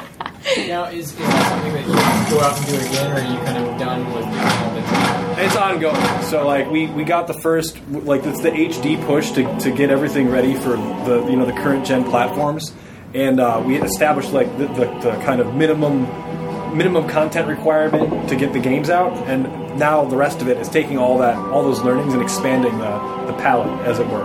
So as an ongoing updates, that's one of the cool things that the PlayStation's getting, is they're getting all the work that we did before on determining how to approach this. So now you've got like all the cool work that we did, all the HD recordings and sound design, and we've got that like workflow worked out going into the release for PlayStation. So all the updates for the PlayStation will be like in line with all the stuff that we've learned so far. Awesome. A sound question, actually. So you're having to come up with sounds for all these, so many different ones, especially as you go along and there's upgrades and blah, blah, blah. Do you find, how necessary is it to differentiate tanks from one another? I mean, because your community, I know some of them are sort of tank fanatics. They are. A lot of them are super tank fanatics. Blah, blah, blah. Do you find that, you're having to, like, really work to create... Right, we had to come up with, like, a creative way to, like, have an expansive like palette of sounds for the tank, so that it's not the same sound for every tank, and it's not just like 3 different tanks. So what we ended up doing is like kind of breaking it up based on engine fuel type and engine displacement, and the gun sizes are all as well, like kind of like it's all modular. So when you swap the gun out, it swaps the sound out with it. Yeah. If you upgrade your engine, you get slightly different handles to it, and it's procedurally assigned to the tanks. And as we expand it, it'll become more historically accurate over time. Because we recorded like all the iconic tanks like T-55, the Sherman. We got a Hetzer, we got a Stug. So like. There are historically accurate ones, but then the ones that aren't historically accurate are taking the best parts of all the other tanks. Yeah, I was going to ask that because some of them are like concepts. Right. Remember, it's concept things that never really existed or whatever, so you have to kind of be creative with what that would sound like. So it's all about having a particular pack of engine sounds and a particular pack of track sounds and building up a library that way and then assigning them to tanks, in the most appropriate way. More of a gameplay question. I see as we were watching that Career Grounds match, some tooltips were coming up suggesting keep your allies alive for the sheer fact that with allies alive, there's more volume of rounds on your team going out and inflicting damage. So I'm thinking, in what ways does this differ from other cooperative / competitive PvP games or multiplayer games? And how does tanks sort of change what I need to do, what I need to be thinking about, and what's the focus? It's a good question, and it's a thing that on the surface a lot of people don't know about tanks in general, including in this application, is that not all tanks are the same. They're not all just big, heavy monsters that just shoot each other until one of them dies.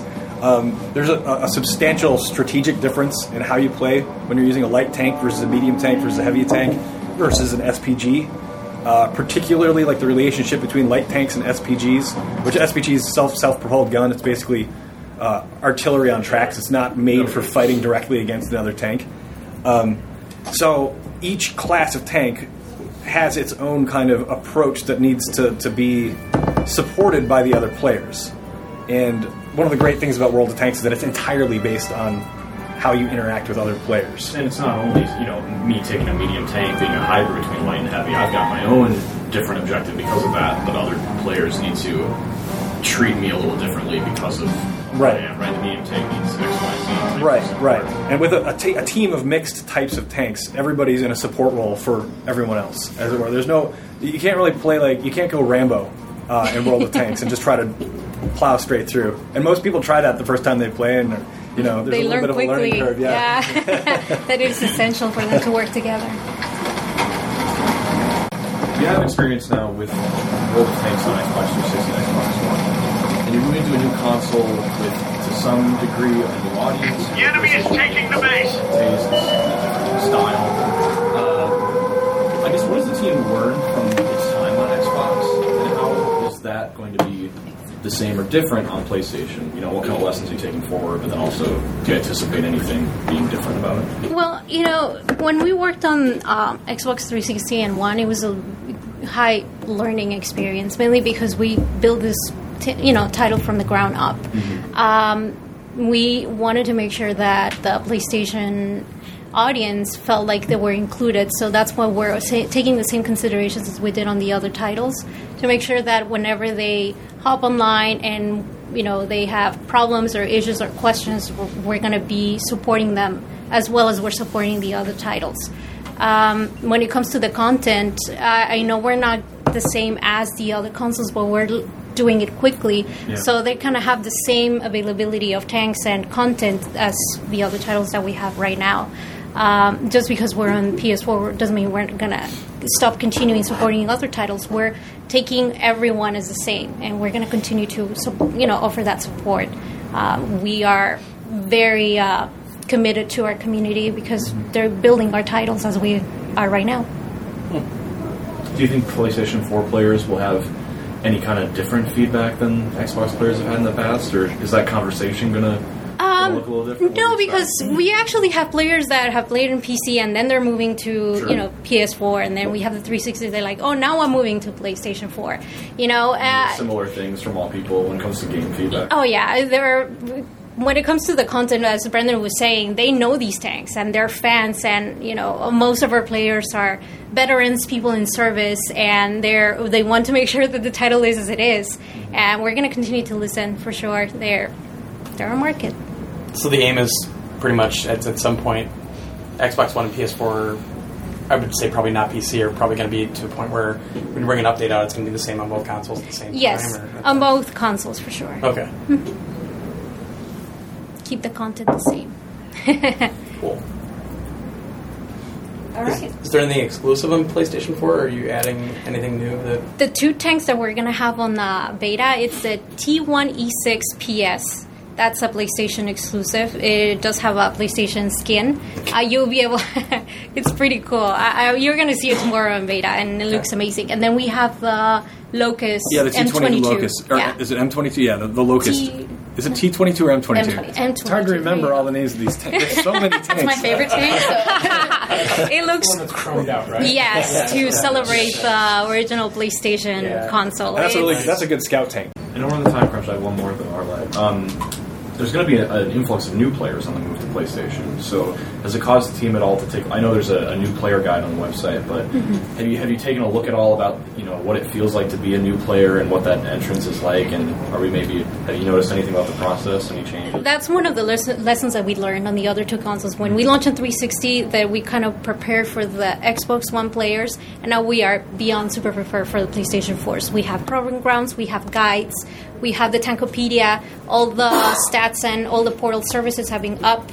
We're going to be implementing in the future clans. As we transfer to PlayStation 4, all the availability and social media portals are going to be available for them to connect right away. So they're going to be pretty much given all the doors, and they just have to kind of go through them. Okay. And is there in-game chat if you're not using a party system on the PS4? Is there in-game chat so the team can talk to each other? Yes. Yeah. Okay.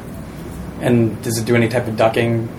Yes, and that's controllable in the options menu. You can control the amount of ducking. So there's some people that just squash the game audio entirely when they use it, or people that turn it off altogether. Which obviously we wouldn't want to do because that audio design is so great. Yeah, it's tough though. I mean, and I understand this because our game is so heavy on teamwork that a lot of people are really talking to each other more than they're listening to the game. I hate that, actually. It's just 10-year-olds yelling at you. Well, but it's different. I mean, if you actually get on with people that want to play the game as a team, I know. It's or really you hear someone's terrible techno playing. I've heard a few 10-year-olds that were just destroying the whole team. They're like, well, "Who's this kid? We need him on our team." We are actually there's one of the components in the game is the radio on your tank, and it affects how you can communicate virtually with the other players. Okay. Voice chat works across the board no matter what, and we toyed with the idea briefly of being if your radio gets damaged, then your voice chat stops working. Yeah, or we could do some exactly. It's cool People in try theory. hard. I think that we tested some stuff like that. It kind of depends on how hardcore. How far you want to take this in terms of simulation versus the game. You should have a hardcore mode that has that. We've done some testing on it, so it's not off the table. I'm all about taking it as far as we can. When it comes to I like something like that. All right. Well, thanks very much to those folks for talking to us. As you heard, it was a roundtable discussion. We were supposed to have individual interviews originally when this was all set up, but there was a huge contingent of people from Asia there, and our schedules really got kind of mushed around a little bit. So we kind of all talked between ourselves, and we said, "Yeah, the roundtables are fine." So who you heard, we had a member of PlayStation Lifestyle there. We had somebody from PlayStation Universe, also somebody from Hardcore Gamer, and another woman that's a freelancer. I didn't hear who she was there for, though. I don't know who she was writing for. So the other 2 audio clips that you'll hear, one this at the end of the show, or a little bit later in the show, and then also one next week. You'll hear those same people doing the roundtable as well, but the audio actually turned out pretty decent. So I went there kind of ready to do individual, so I had all the microphones and everything, and I really didn't have a time to set things up for the audio properly, so I was a little worried, but sounds like it turned out all right. So on to what we're playing and watching and stuff and junk, and I have a feeling that Josh and I both have kind of smaller lists this week. Yep. But I'll start. Obviously, out of World of Tanks beta, which we were actually playing the beta at the studio, so we weren't playing anything different. But then I got home and I played the beta quite a bit this weekend, and having a really good time with it. And some of the understanding of the things you'll hear in more of this audio this week and next week, they describe things that I didn't even know about the game. Like I was telling Josh before the podcast how they even have like a figure inside of each tank that you never see, but there's like a figure for the driver, and there's like an outline of where the transmission is and where the engine is. And if your shell pierces the armor and hits any of those, it actually takes them out, which I never would have known. And it's funny because it makes me play the game a little bit differently now, because you try to look for those pinpoint spots to try and hit. I also love, you'll hear a little bit more about this in the second half tonight when we talk to the lead artist about how detailed they get on these tanks. I never realized that they're trying to stay very historically accurate with every one of these tanks. So almost every tank in the game, except for I believe one in the training, is taken from plans of real tanks. Yeah. Be it tanks that came out or not. So there's actually prototype stuff that they have the drawings for, and then they have the plans for, that they're building in the game as well. So it's really cool to see a lot of this stuff. One thing I really do love about the game is the audio design, man. He is talented as shit. It's basically one sound designer for the entire game. And they did use some assets from the PC game, but he's been doing pretty much everything they needed to do for all the tanks in the console versions too.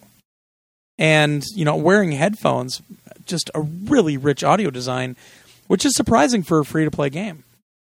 But this is a game and a series. They've got World of Planes and World of Warships on PC.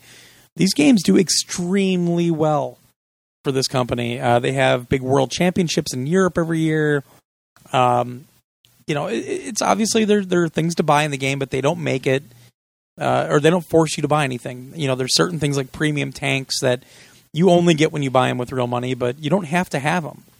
If you learn the mechanics of the game, you can do very, very well in this, but let's be honest, the grind is real if you don't want to spend money. So the cool thing is we're going to have some Founders Packs, they're called, I believe on launch day, and we're going to have some packs to give away, and apparently some of these, I guess they range from around $40 to $50 up to like $125 with premium content. So maybe set your schedule if you're interested in this game. Even come play with me. We can have a platoon of 5 people going for to earn XP and money and everything else. But in the chat, we're probably going to be giving away some of these packs. Might be worth your while if you're interested in this game. Just saying. Yep. Also played some more Rocket League. They've been seeming to have some server issues the last couple of days, though, some matchmaking issues. It's been acting pretty funky, so playing it, but not playing a lot the last couple of days especially, but still playing that game regularly, so I can't help it. I'm just addicted. And then for some reason, I let Johnny as a boy and Vladrick and those guys talk me into joining their online connected league in Madden NFL 16. So joined it, played a game yesterday. Holy shit, I think that game actually has computer assistance like NBA Jam. I think it does, actually. It's like I was doing really well, but all of a sudden, like I would get down to the red zone and Aaron Rodgers would throw to a seemingly open wide receiver, and all of a sudden I would see a defender run twice as fast as he can and intercept the ball. I had 5 interceptions in the red zone with Rodgers. Just ridiculous. And they have a theory because apparently no home team has won yet in the entire league. And sure enough, I was at Lambeau and I didn't win. Oh, in your league? Yeah, in our it's the connected online league. Not a one. Apparently, that's what they were saying yesterday. At least, not a one home team has won yet. Interesting. Yeah. So I don't know why I let them talk me into that. All I was doing was just pissing and moaning and swearing and cussing yesterday when I was playing it. But anyway, and then watched a couple things. John Wick again because that movie is next to perfection. Yeah, it was on, and I just got caught up in it again. It's so fucking good. Good. I caught it yesterday right when it was starting, and I couldn't. It's like Bloodborne or not Bloodborne. Bloodsport with Jean-Claude Van Damme. If Bloodsport's on, even if you are flipping the channels at 4 a.m. when you wake up in the middle of the night, If Bloodsport's on, it's a rule. You have to watch it. Well, you. No, everybody. Any man has to watch that. No. It's Bloodsport, dude. Kumite. No. Very good, but brick not hit back. Come on. But John Wick is becoming that movie for me as well. And I just, man, it's next to perfection. It really is. It's so freaking solid. I love it. And then on the train, so I took a train down to Chicago, which was really cool. It's called the Hiawatha Line. It goes from Milwaukee down to Chicago. It's only like $20-$25. They have power in the train. They have Wi-Fi in the train. It only has 3 other stops, and you get down there in an hour and 10 minutes with no traffic. It's pretty outstanding. I watched Ted 2 again because I bought the disc and I ripped the DVD and put it on my tablet. And the extended version is awesome. Obviously, Josh doesn't give a shit because it's Seth MacFarlane, but there's actually an entire scene in the Comic-Con section at the end of the movie where it's David Hasselhoff on stage doing a panel, and he's up there with Kit, and Kit's talking too. Like, Kit's sitting next to him, and he starts... I don't want to spoil it, but it's awesome. It's so well done. So, anybody that likes Seth MacFarlane, check out Ted 2. It's hilarious. It's awesome. It's a great movie. Very funny. Come on, Morgan Freeman's in it. It's got to be good. I'm Morgan Freeman. Yeah. But that's it for me. I literally was kind of just caught up in, like I said, editing Tuesday night, and then I was in Chicago from Wednesday to Saturday. I had to work Sunday, Packer game Sunday, and today's Monday, so didn't have a lot of time. And it's snowing outside. So that's it for me. All right. Well, so essentially, I played some Madden. Okay.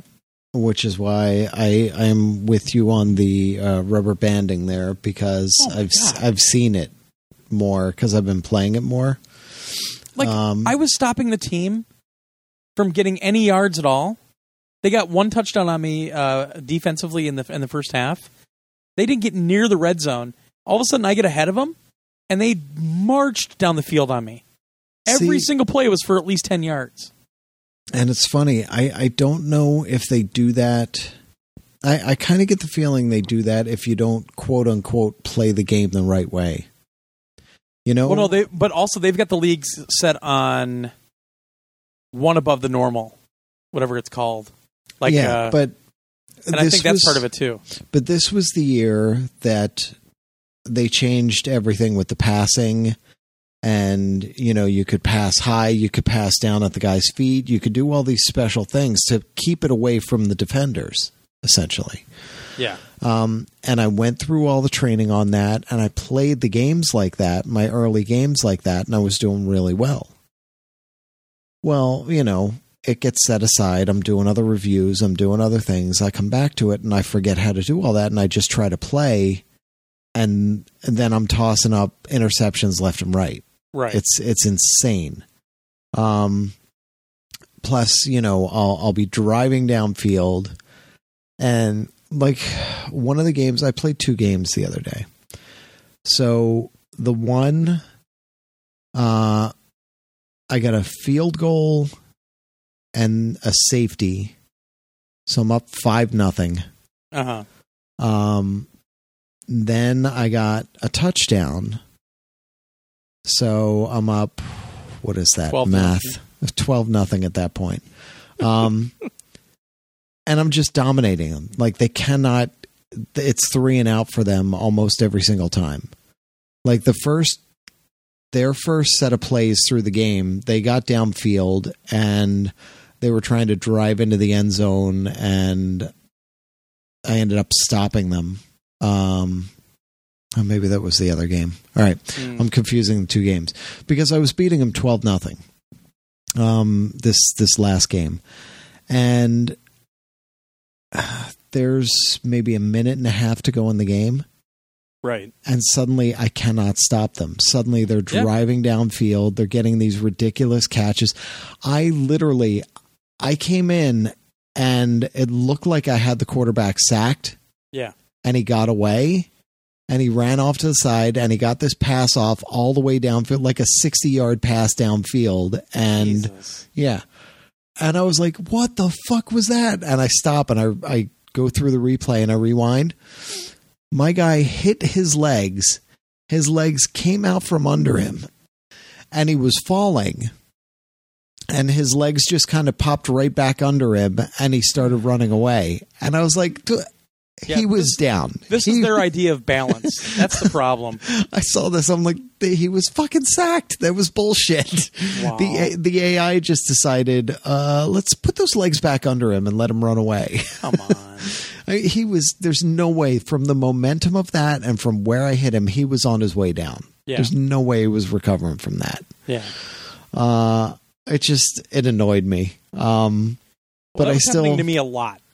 yeah, I ended up winning the game anyway, but like, I don't know that I can complain so much. I mean, my team is, 11-3. Am I that far into the season? I think I'm 2-1 right now. I think we're 11-3, and it's funny because every time I see Chip Kelly on the sidelines, I'm like, oh. And then I love seeing the reports that he's interviewing in like San Francisco, and everybody's just like, no. Well, but his scheme with Kaepernick might work better, actually. If Kaepernick's still there at the next year, But that's the thing. The only thing is they cannot. He can be the coach. That's fine. Do not let him be the GM. Exactly. Because he fucking gutted the Eagles and now he's gone. And the Eagles are left with a mess. Yep.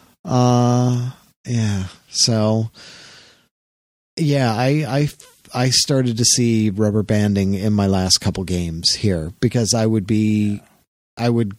get out ahead and I would be doing well defensively, and then all of a sudden out of nowhere I just can't do anything to stop them. Right. They're just dominating me and just making these ridiculous passes, and then I'll have these things where I get the ball and I'm like, okay, I run a lot, but I try to mix in some passes every now and then, but nearly every single pass I throw ends up being an interception. Or if not that, my guy has it in both of his hands. He takes like 4 steps and all of a sudden drops it. Yeah. Like, come on. All of mine are interceptions, though. Like, I have the touchdown to interception ratio is like touchdown to interception. For me, it's like 1 to 4. Yeah. It's ridiculous. Yeah. It's I know the Packers absurd. haven't been great lately, but it was just so far beyond the norm in that one game. I couldn't believe it. Yeah. Yeah. So, I mean, I'm dealing with that, but I'm enjoying it. I do, like, every time I start to play it, I'm like, I really should go back through a little bit of the training and figure out that passing again. Yeah. Because it would make the game so much more enjoyable. It was really amazing. I mean, when you do it and you know the controls and you do that right, it's phenomenal. You really have control over the offense. And it feels so much better. It felt revolutionary. Yeah. But you step away from it for a while, you forget how to do it, and you just get lazy, and you're like, fuck it. You know? You just don't want to do it. Yeah. So I need to get back to that and figure it out because, I mean, I have a chance to, like, move into the playoffs and do well here, but if it's going to rubber band like that, I'm going to get my ass kicked in one of these games at some point, you know? The first game I had played, I was beating them just barely, and it came down to that where it was like they got the ball with like 2 minutes to go. I'm like, oh, fuck this. If these guys fucking win this game after all of that, I'm going to be so furious. Because I had been holding them the whole game, and it looked like they were going to come back and win this. I ended up holding them off, but still, because they tried to go for it on 4th down, and I ended up sacking the quarterback. So I was swearing up a storm. Like, why did I let you talk me into doing this, you asshole? Yeah. It's, I don't know. Anyway. So that, and what I was talking about with Mason, we came back. We were, actually, that was Thursday night. Thursday night, we had to go out for something. Lou had to pick something up for her sister, and we were in Best Buy. And she's waiting in the line to pick up, and Mason and I started walking around. And, we went into the video game section, and two guys are playing Lego Marvel Superheroes on the Xbox. Okay. The old game. Not the one that's Lego Marvel Avengers is coming out. Right. So he's looking at it, and he's like, "What's that?" And I said, "That's Lego Marvel Superheroes. We have that at home. We've played that." He's like, "Can we play it now?" I'm like, "Well, we can't play it now. They're playing it." He's like, "Can we play it when we go home?" I said, "Sure, we can play it when we go home." So we finally come home, and he's like, "Can we play it? Can we play it?" I'm like, yeah. So I go get it. And I'm like, wait, I have to make sure the save is, the most recent save. The most recent save for it was 2014. Oh, my God. I was like, holy shit. I was like, no wonder you don't remember us playing it. Yeah, no kidding. He was like 6 months old. Like you were, I'm like, you were a year and a half at this point, or 2 years old. I'm like, okay, so you vaguely remember this. So we put it in and we played a level, essentially. Okay. And half of another level because he didn't want to stop and I was having too much fun. And I was like, all right, you got to go to bed, kid. So we stopped, but it's 1 a.m. Go to bed already, child. Yeah, exactly. It was fun though. I like that because I like that I get to go back to these games that I didn't finish, that I wanted to finish. And now it's giving me a reason, sure, to really go back and play these games. So I like it. It's fun. Cool. Plus, that's a really good game. Okay, so that's really all I played. All right. I watched John Wick, too, of course. Of course, because John Wick's awesome. And something else. But last night we got him to bed early, and I gave Lou like a whole handful of movies. I said, here, pick from these. And John Wick was one of them. Nice. And she picked Gravity. And I was like, cool. All right, I'll do that because I haven't seen that in a while. So we watched it, and it ended. She was like, that was pretty far-fetched. I'm like, what? I was like, well, not really. I said, they got like a lot more right than they did wrong. I mean, of course, the whole premise that a satellite's going to blow up and it's going to hit the shuttle in the space, that's not going to happen because they're in drastically different orbits. Well, but, sure. I mean, you need the drama there. So just go with that. And yeah, I mean, there's stuff here and there that's absurd, but for the most part, it was pretty good with its science. It was actually really good with its science. But was it a comedy? Yeah. Well, that was the thing. She's like, well, do we have The Martian? I said, not yet. It'll be here tomorrow because I did order that because get ready to laugh. Yeah. Well, and that's the thing. I mean, I know I read the book. I know there's humor in it because he's the jokester. He's the jokester of the crew, and he's a smart ass, but he's on his own the whole time. And in his logs, he's cracking jokes the whole time. It's not a comedy though.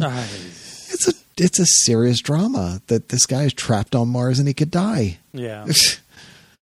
But yeah, it's absurd. It is. That they called it a comedy and it won for comedy and he won best actor in a comedy. And come on.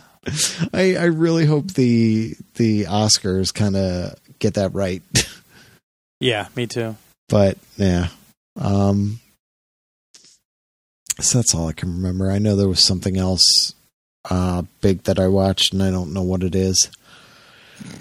And we're not talking about David Bowie at all. No, we're not. Which is, it's funny because, that final album came out on Friday.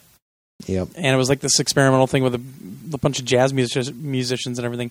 I actually bought it on Friday. And all of a sudden, Bowie dies. Yeah.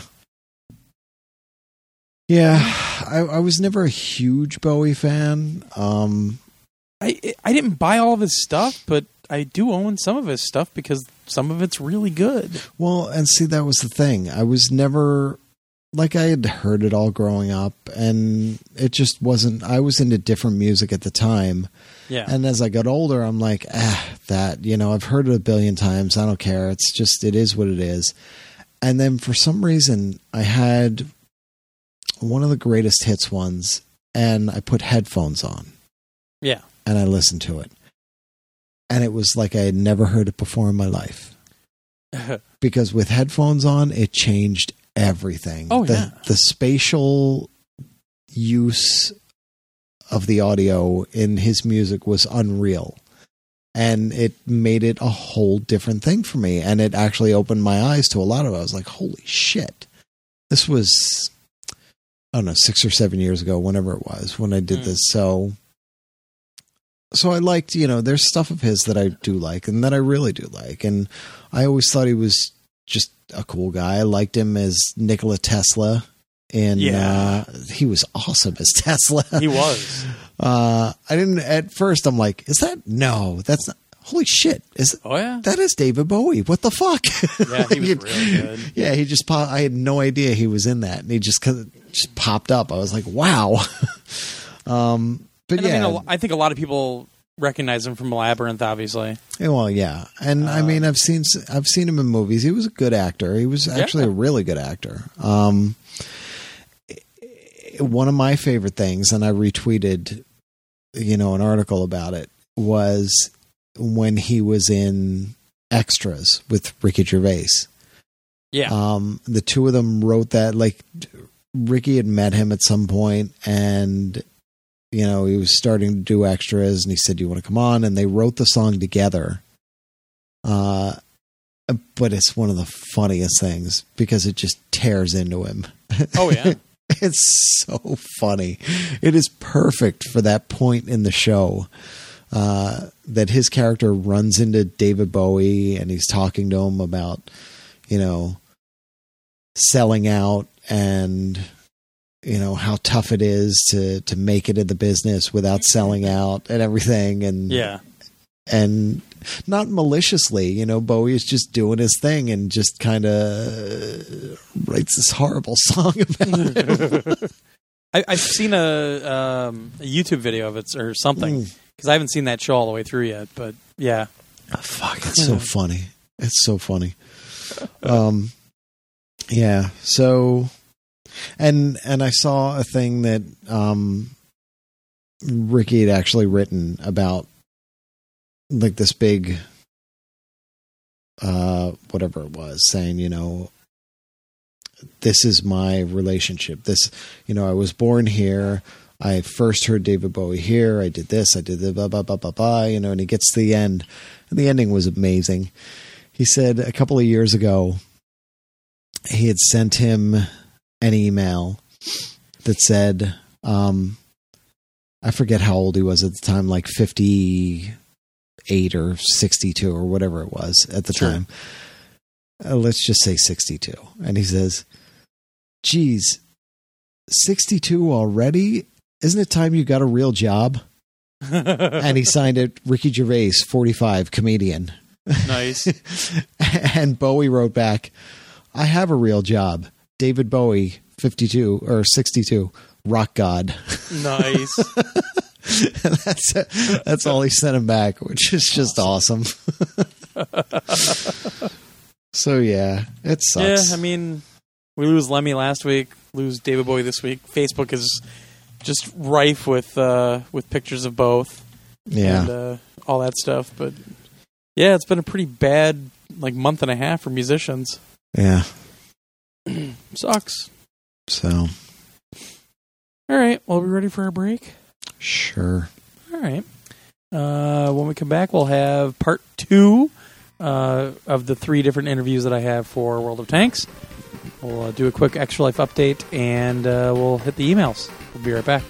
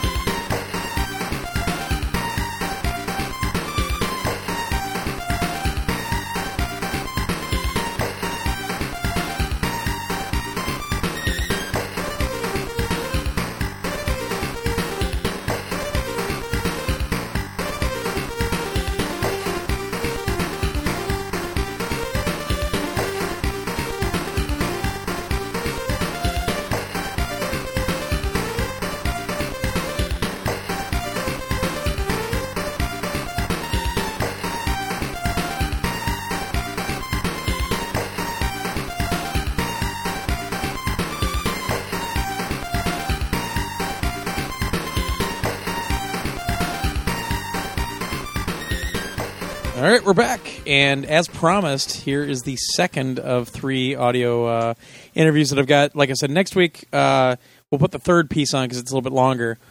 This one is actually pretty interesting. It's all about not only how the currency and the experience and everything work in the game, but also some of the event types that they'll run. So, kind of think Destiny with the daily and the weekly, that sort of thing. They do the same thing, just in different ways, obviously, in World of Tanks. And we had the man that runs all that stuff to talk to for a little bit. So check that audio out right now. I'm Steve Braden. My title's Publishing Associate, but that really doesn't describe what I do. Okay. So I mainly work with our server-side events. So how you would see that in our game is special in-game missions, special in-game bundles that we offer the player that might have tanks, cool equipment bundled all together, and we give them that at a discount. And we also have a mission system that has ops and special events that the players can do to maybe earn extra experience, extra silver in game, which is one of our main currencies, to help their progression along a little bit faster. It's not necessarily 15v15 tank battles over and over and over again. It's sometimes you'll have different missions and objectives during those. Or sure, events will come up. Of course, the 15-on-15 tank battles are there, right? But these are, if you want to think of it as a metagame, sure. So you can select a bunch of different operations. As you complete those, you'll get a notification in game, hey, you've also earned this silver, or you've completed this mission, and here's your reward. Like I said, sometimes that's experience, sometimes that's silver, but everything's going to help you either unlock that next tank or pay for that next tank in your progression. So, and we try to have a bunch of different missions that you can choose from so that they might cater to a different play style, right? So we'll have some that might be great for heavy tanks, some that might be great for medium tanks, some that might be great for artillery. But the cool thing is we generally don't restrict it. So like if you want to play and try to do that in a tank that maybe that wasn't the best tank to do it in, that's cool. You can totally try and do that. So if you want to try to maybe scout in artillery, have at it. Good luck. And if you do it, that might be a little bragging right for you. So. Okay. That's a funny thought. Yeah, well, people try it. I mean, I don't know how familiar you guys are with World of Tanks, but something that's fun to do sometimes, though, is maybe you are the last guy in the game and you happen to be in artillery. Well, artillery are not frontline brawlers generally, right? But you can go tank destroyer mode and maybe try to bring big gun up to the front lines. It's an all or nothing proposition at that point, though, because you have hardly any armor, right? But if you hit the other tank, good chance you're going to do some damage. The goals and objectives, are they kind of dynamic? Are you paying attention to how players are playing and then coming up with new kind of missions and meta games based on that information? Sometimes. I mean, we do look at like data, like hard data, and try to make decisions that way. But a lot of the ways we generate these event ideas are from the player base itself, from what people say in the forums, from our in-house gameplay expert, and from all of us here at the studio who also are hardcore players of the game. I like to think that we have a very short line from the forums to things that actually get into game a lot of times. We have player experience specialists. You guys met Arlette. That's one of her things. That she's always on the forums pulling those good ideas out of the players, out of the player base. We have another person here that I mentioned, the gameplay expert, who was a player first, then was brought in to work with us and he always has good ideas. Or I might say, what's a good reward for this? What might someone prefer doing? And he's like, well, I'm on the forums a lot, and also as a player, I would rather do this. I would rather see it done this way. And we'll go, okay, that sounds cool. We'll try that. So that's where the ideas generally come from. So were you like the guy who was behind that? I think recently you did some kind of video contest. No. With this rare tank. No. Some contests are outside the game. So we deal with ones mainly that are put on the server. So if it's something like maybe a forum or a community-driven contest, that would be the community team. Yeah. I like to think anything that's successful is somehow yours. Yeah. So. Well, so it's kind of multi-layered from what it sounds like. Sure. So is there something that happens for example, like for a week you have to get certain objectives done? Yeah. Is there also something like more metagame centric where it's a month long or even a year long? It's interesting you say that. A lot of the conversations we have with players are just that point. How long do you want to see these type of operations, right? So we have some that might be daily repeatables, right? And we might have some that do run a month long or maybe a couple weeks. We'll have week longs, and we're always playing with those time frames. One, to have variety. You don't want to see the same thing day in and day out. We do have a set of operations that maybe like a large pool, if you will, of like several that you do see more than once, but sometimes those are custom made for the month to give the players something special. Okay. But we also feel that players do like to log in and be familiar with things sometimes too. So maybe there's an op you like that was just maybe go out and destroy 5 tanks, and you're like, man, I can't wait till that one comes back because that was my favorite one to just log in and do every day. Yeah, so those might come back every now and then. Okay. But we're playing with time frames all the time. Okay. So. And then you also said silver seems to be the most kind of the base thing that everything's based off the silver. You said experience points also, is that the star that we see up there? So the star is what's called free experience. Okay. The silver is obviously silver. The gold is gold. So free experience is experience that you can spend in any way you want inside the game. Okay. So generally what we'll give you is tank experience, which is on your tank, and that is used to progress that tank down the tech tree. Okay. So we'll give a lot of times experience, and we'll give silver. Free experience, not generally, but it's not unheard of. I mean, every now and then we've done that, but it's a little more rare of an item that we really want the player to think about how they earn that free experience and take it off the tank they want, rather than just something we let them earn. Okay. But that's what that is. That's free experience there. So is there anything else? You mentioned maybe items or something. Yeah, so a lot of times we'll award consumables, and consumables are something that you actually use in-game. Let's say you throw a tread because someone knocked it off in-game. You can quickly use that consumable to get back in the fight. We might give you, as a reward, a first aid kit. You have a crew member knocked out in the fight. You use that first aid kit, and that guy's back in the fight. So we'll often have consumables be those rewards as well. Cool. Sometimes we'll have like static bonuses, so you'll say, okay, do this, you'll get 10,000 silver, or we might have factor bonuses, right? And if you play those factor bonuses right, that might be a really great reward at the end of the battle. So it might be times 2 silver instead of just a static bonus. So it's based on how well you did in the game, not just you just barely completed it, here you go. Okay. And sometimes those are more rewarding, other times it's like, man, but that's the fun of it. Daily repeatables and seasonal events, they're not a strange thing in what we think of massively multiplayer games. Sure. So beyond just forum feedback and feedback from players, do you look at any other games that have done it successfully or done it not so successfully and say, here's what players like, here's what they don't like? We're always looking at our peers, and we're always seeing what other people are doing. Which is interesting for you because there are no tank combat peers, right? There are no, at least in the massively multiplayer space, there are very few vehicular combat. Yeah, I mean, we're players of all games, right? We want to have as wide a base of reference as we possibly can. So that's something we're always doing. And I can't speak to what their data shows, but I can speak to what we like and what we don't like. And I'm not going to name any one specific game, but we try to draw influence where we like things, and we try to say, we didn't really like how that went, and we'll try something different. Right. So sure, yeah, that's valid. I would say that happens. Are those the motivations for the special builds of like the silly ones that are sort of like underwater, Those motivations come from all places. Oh, yeah. Sometimes in the deep recesses of our brain. Those go over pretty well. I mean, they're pretty. I think they're really funny. I think they go over really well. Yeah. The players seem to think they go over well in the forums when we do things like that. But since I'm not an artist, it's probably best to have an art person tell you where those inspirations come from, because a lot of times those are tank driven, right? On the look of the tank. But I've heard some pretty crazy ideas, and I think the best ones come to the forefront. I mean, I think we have some really cool things come if out. I can interject, just to, Sure. to kind of give Yeah. some props to this office, is all that stuff, like those wacky ideas come from their brains here, and they come up with it and they implement it on just the console experiences. And so the PC players kind of get a little jealous because they're doing all these really innovative things over here. They've actually done stuff and come up with ideas like the ribbon system, which are being implemented into warships and tanks and the other games because, have a new fresh set of eyes on a game that we've already been working on in Minsk and Europe for so long, but they're doing a lot of really fun things. So, like, a lot of that, he's being a little humble, but all that fun stuff, like those game modes go over extremely well, and it's really cool that they've brought that to the table with us. And I think the great thing about those game modes is that they really allow players to blow off steam, right? So you go in there, you're not really worried about winning or losing at that point. You're just enjoying it. And I think it's great to just kind of break up what is already an awesome game with some just wacky game modes that you can get in there, just appreciate just for what it is. Not worry about your progression, not worry about your stats, but get in there and just have fun. And so I think that those modes do a great job with that. Is there anything else? Like, I played a little bit on Xbox One before I came this week. I know that there's customization stuff that's available in the game, and you usually have to spend gold on it. Is there anything like that can be earned in some of these events? Not in terms of customization, not yet. That's definitely something that's on our radar, and if we can ever do something like that, we would like to.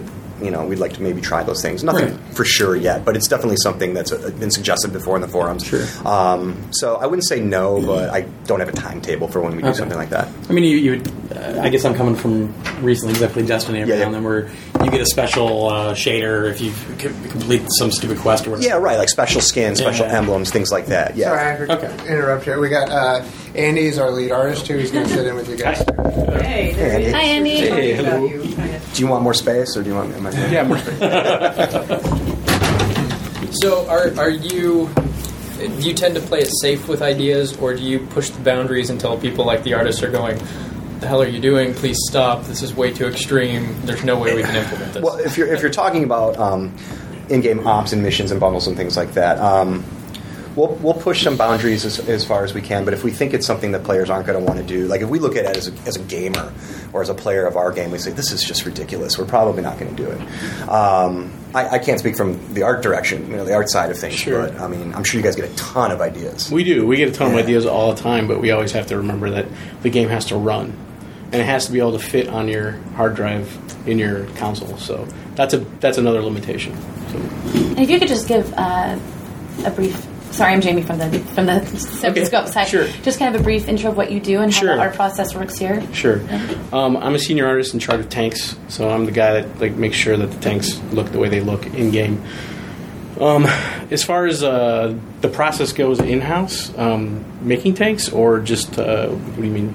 I don't know, just kind of like what you day to day. Day-to-day. So I oversee the creation and completion and implementation in game of all tanks. So from the inception of hey, these guys want to bring a tank from the World War II into our game, and I'll be like, yeah, but we have to make sure we have to run it through historians and all that stuff. So basically, the process of going through the historical vetting, the creation of the tank, the back and forth of what the tank's actually going to finally look like, what paint ends up on the tank.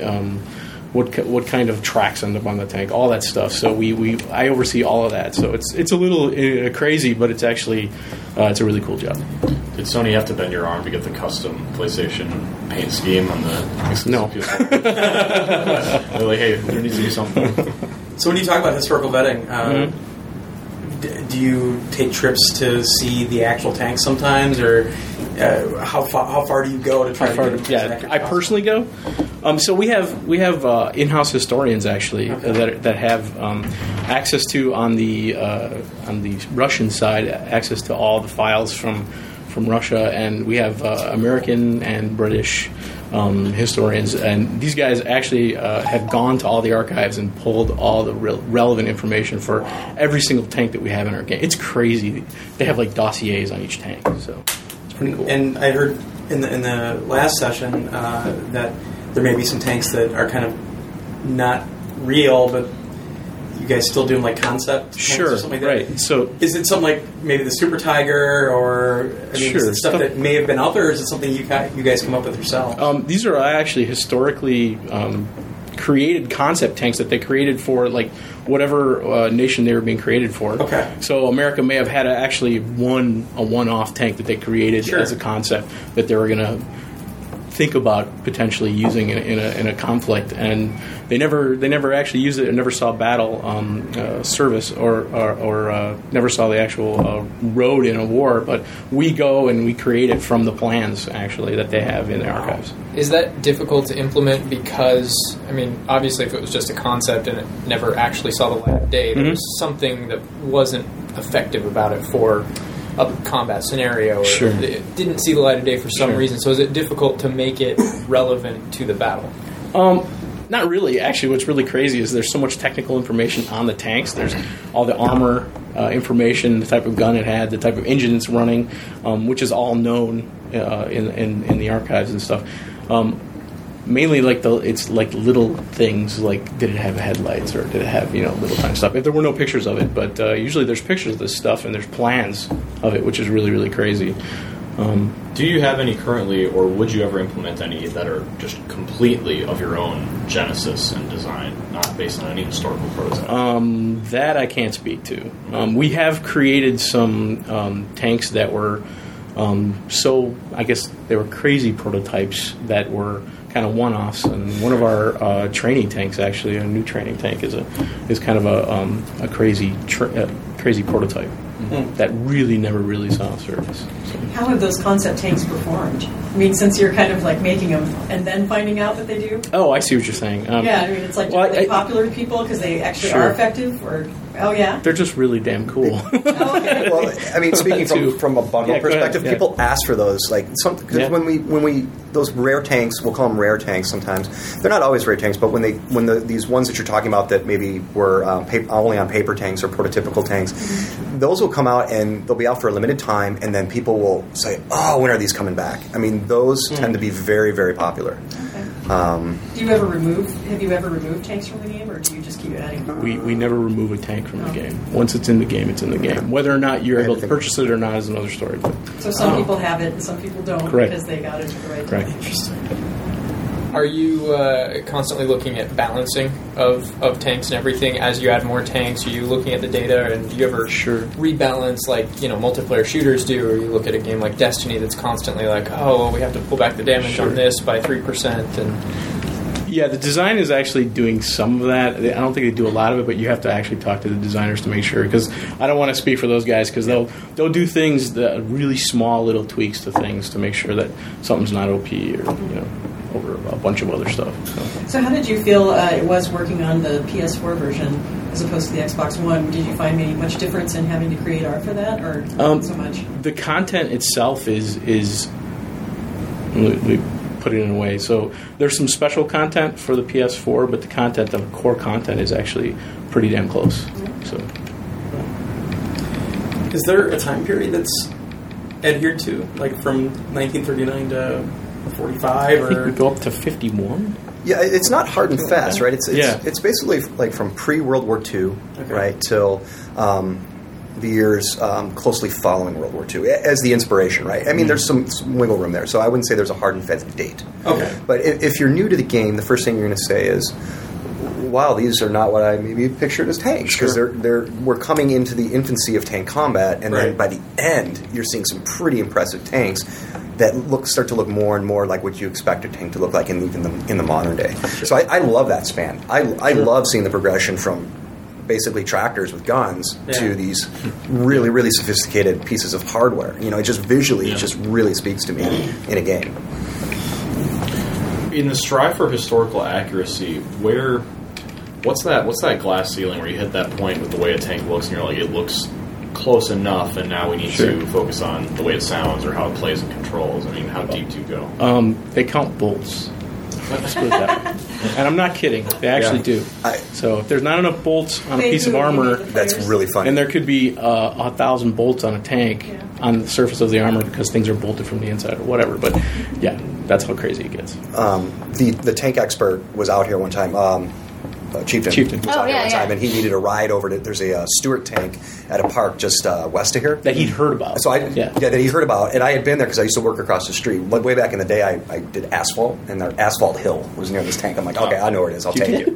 Yeah, that's awesome. I'm an old man, so that was one of my least fun jobs in my life. But anyway, we drove over to this tank. He was literally measuring armor thickness. He's literally you couldn't get in it, but he's like, and I'm just standing there. I'm going, this is amazing, right? And I'm like, it's a tank. He's like, no, it's more than that. And he's measuring stuff. And I'm like, okay, but yeah, they scrutinized. He specifically went there just to measure armor thickness. Yeah, that's all he wanted. He didn't see the tank. He just wanted to measure the thickness.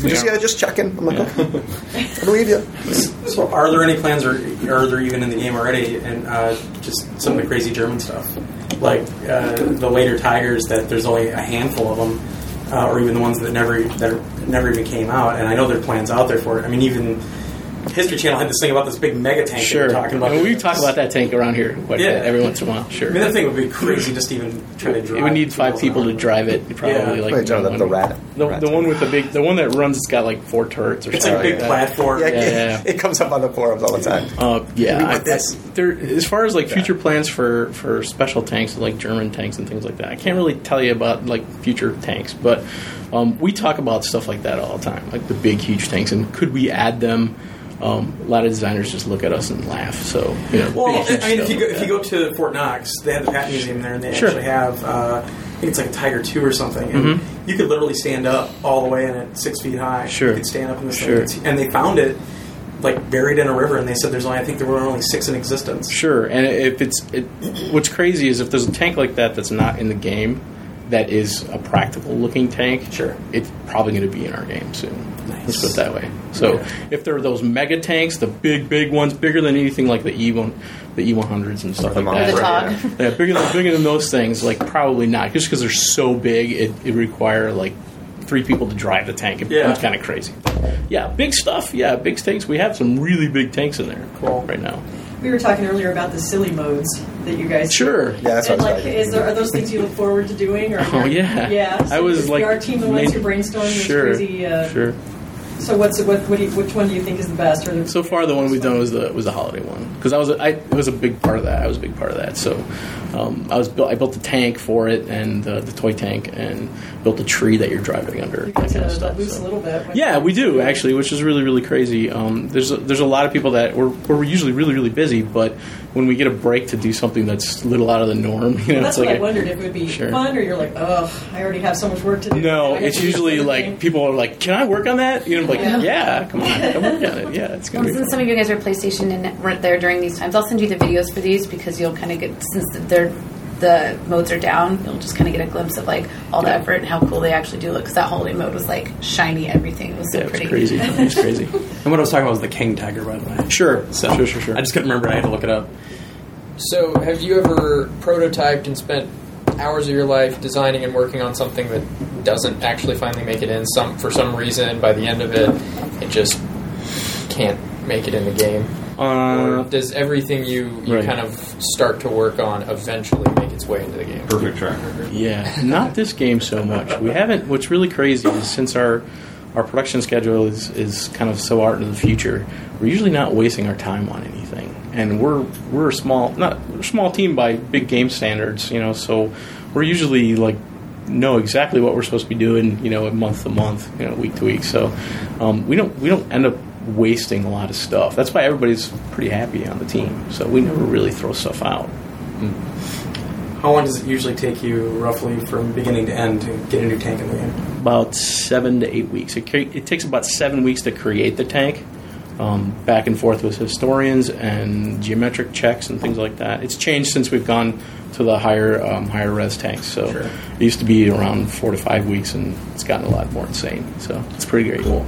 Is there any kind of, and this might push beyond art a little bit, but the kind of progression from Tier 1 to Tier 10, obviously it's a progression in stats, but is there kind of or do you aim to have sort of a visual progression where there's just something about these late tier tanks that looks more powerful, looks cooler, is a little more imposing maybe? Yeah, I mean, you start out with smaller stuff that's a little less, sexy. Intimidating. Yeah, exactly. And the mid-range stuff is pretty great and usually pretty maneuverable still. When you get up to the big stuff, it's like you're a little slower, or you're so heavily armored that it's going to take tons of shots to kill you, and your tank looks badass. So usually that is basically it. Yeah. Did the visual of a tank ever factor into where it might fall along a tank line's progression, or is that all about how there's, let's call it stats, what it performed back in the as day? far as I know, it's about stats. You can ask design about that one. Okay, definitely. What I actually love is the when you get a new tank, how it shows you have the little turntable kind of thing and everything. I love the how purchase celebration. It just makes it kind of exciting, actually. You get to really look at it. Yep. And in your tank career, you will feel that change, right? It's not just visual. You will feel it. I mean, it all comes together. The way the tanks look, the sound of the tank when it moves, the thump of the gun. Like, you will feel how cool it is to progress down that tech tree, right? And the first time you get into that new tank that you've been looking forward to unlocking, and you take it out, I mean, it's a rush. It really is, especially as you're training your crew too and giving them special perks and stuff. You don't die as fast. Sure.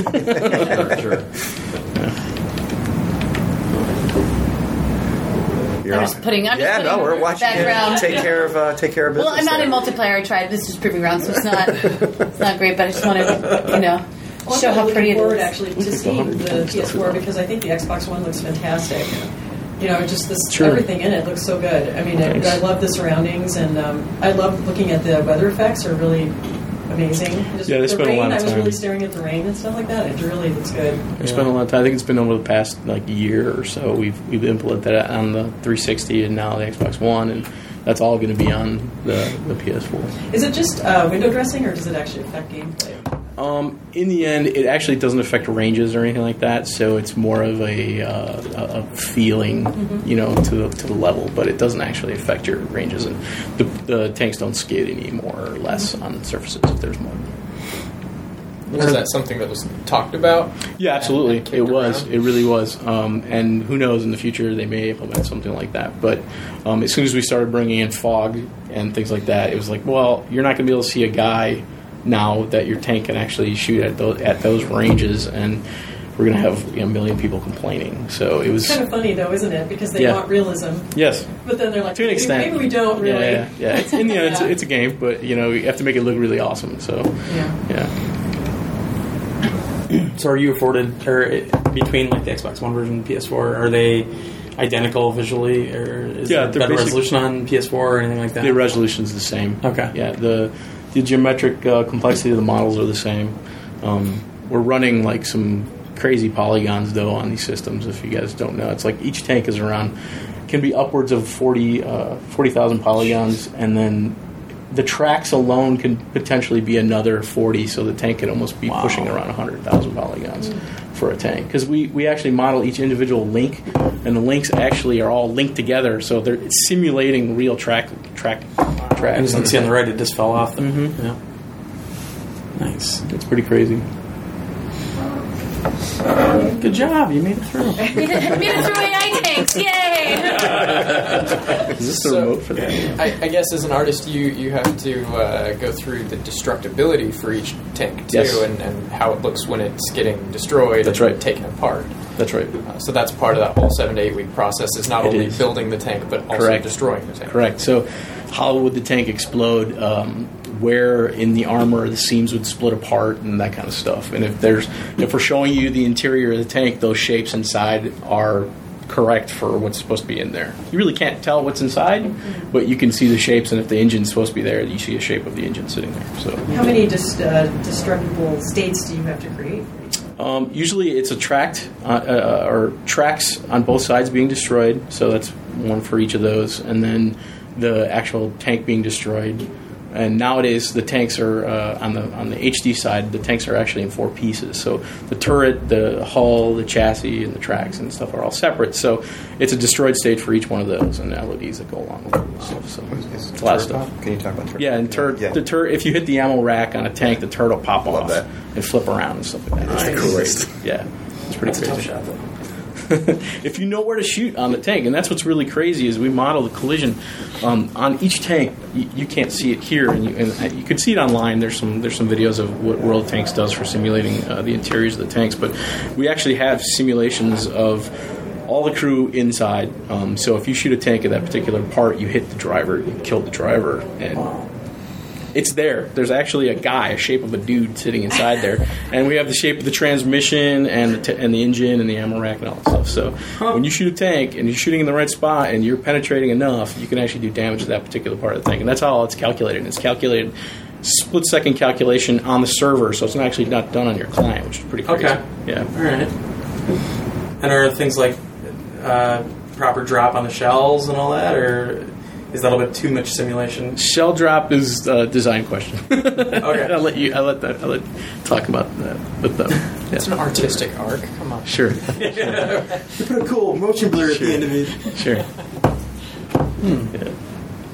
All right. Do you guys have any more questions for these two? I'm good. Awesome. Thank you for sharing your expertise in your areas. Sure. And No, thanks for listening. Thanks, guys. Yeah. Thanks, Mom. Cool. So, hopefully you guys took it as I did. It really did sound kind of similar to what you see in games like Warframe, some other free-to-play stuff, but also kind of how it is in Destiny, with the daily, the weekly, some special events. So that helped me really understand it a little bit better. I didn't really know that they did that stuff in World of Tanks, so pretty interesting things going on there. Really quick Extra Life update. I'm still assigning the numbers. It's taking really long because I haven't had time. Hoping to get that done Wednesday. So that's the target date. Want to get the drawing done as soon as possible. I just haven't had the time. So I'll get that done as soon as possible. We'll get the results up on the website as soon as they're done, and we'll start emailing winners as soon as I can. Hopefully get that done by the end of the week. But let's get to emails. We have 3 of them, correct? Correct. Email master? And the first one is from Thomas Harrison Lord. Hello, I'm Thomas Harrison Lord. Yes. He says, off the back of your favorable opinions regarding Guitar Hero Live, I picked it up and I am having a ball. Nice. I really enjoy the streaming music element and can't help but think that this is a really innovative step forward for music games. Music video games. Yes, that's what I said. Way to steal my line. My question is, what do you think they will do for this year's inevitable sequel? Right off the bat, doing this year. That's what I kind of am leaning towards too. I don't think they will. I really hope they don't. But the way they were talking, I think they want to treat this kind of like Rock Band as a platform, and they just want to move forward by adding music to it. Well, at the event in LA, I mean, they talked multiple times about with the verbiage platform. Yeah, and I think if anything, number one, they've already said that the guitars will definitely be compatible with any new title they bring out in this series, at least on this console generation. So if they do that, it'll just be a disc, but doo-doo. But I don't think that we'll see a new Guitar Hero this year. I really don't. Yeah, I don't think so either. I think their plan is just to keep adding live channels. Although, to play devil's advocate, it is EA or Activision. It is Activision, yes. So there is that chance. So let's continue. We all know how much Activision will want something on the retail shelves for Christmas.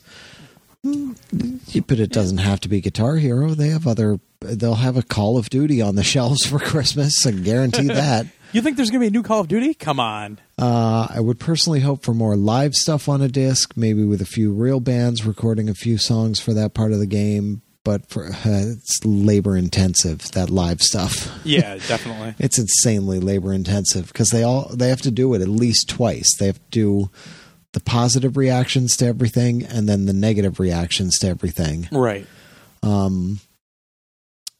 It's very complicated. They explained it to us. Yeah.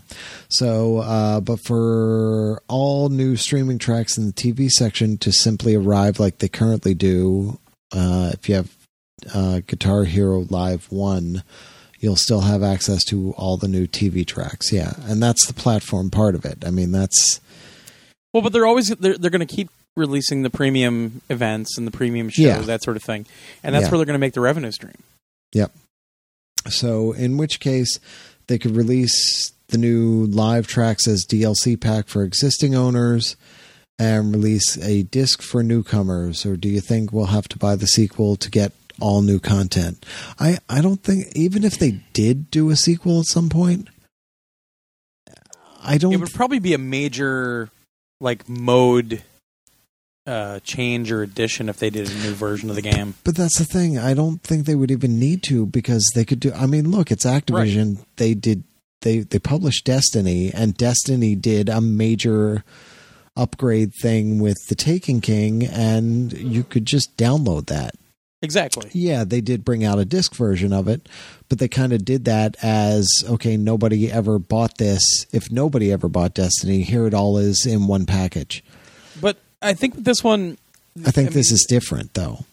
I think that they know that they're kind of on a precarious slope right now with music games in general, but bringing back a franchise that got so overly saturated. Yeah. And I don't see them doing another game this year. No, I don't either. I see them just building upon what's there. And they're they haven't even started it yet. It's really, they said right off the bat, we have the 2 channels and we'll have a 3rd channel coming soon. Right. But that was their whole idea, is that they don't need DLC. They don't need another disc, because they'll just add new channels. And they said that directly. I mean, it wasn't even us reading into it or anything. They said that, like, quote unquote, basically.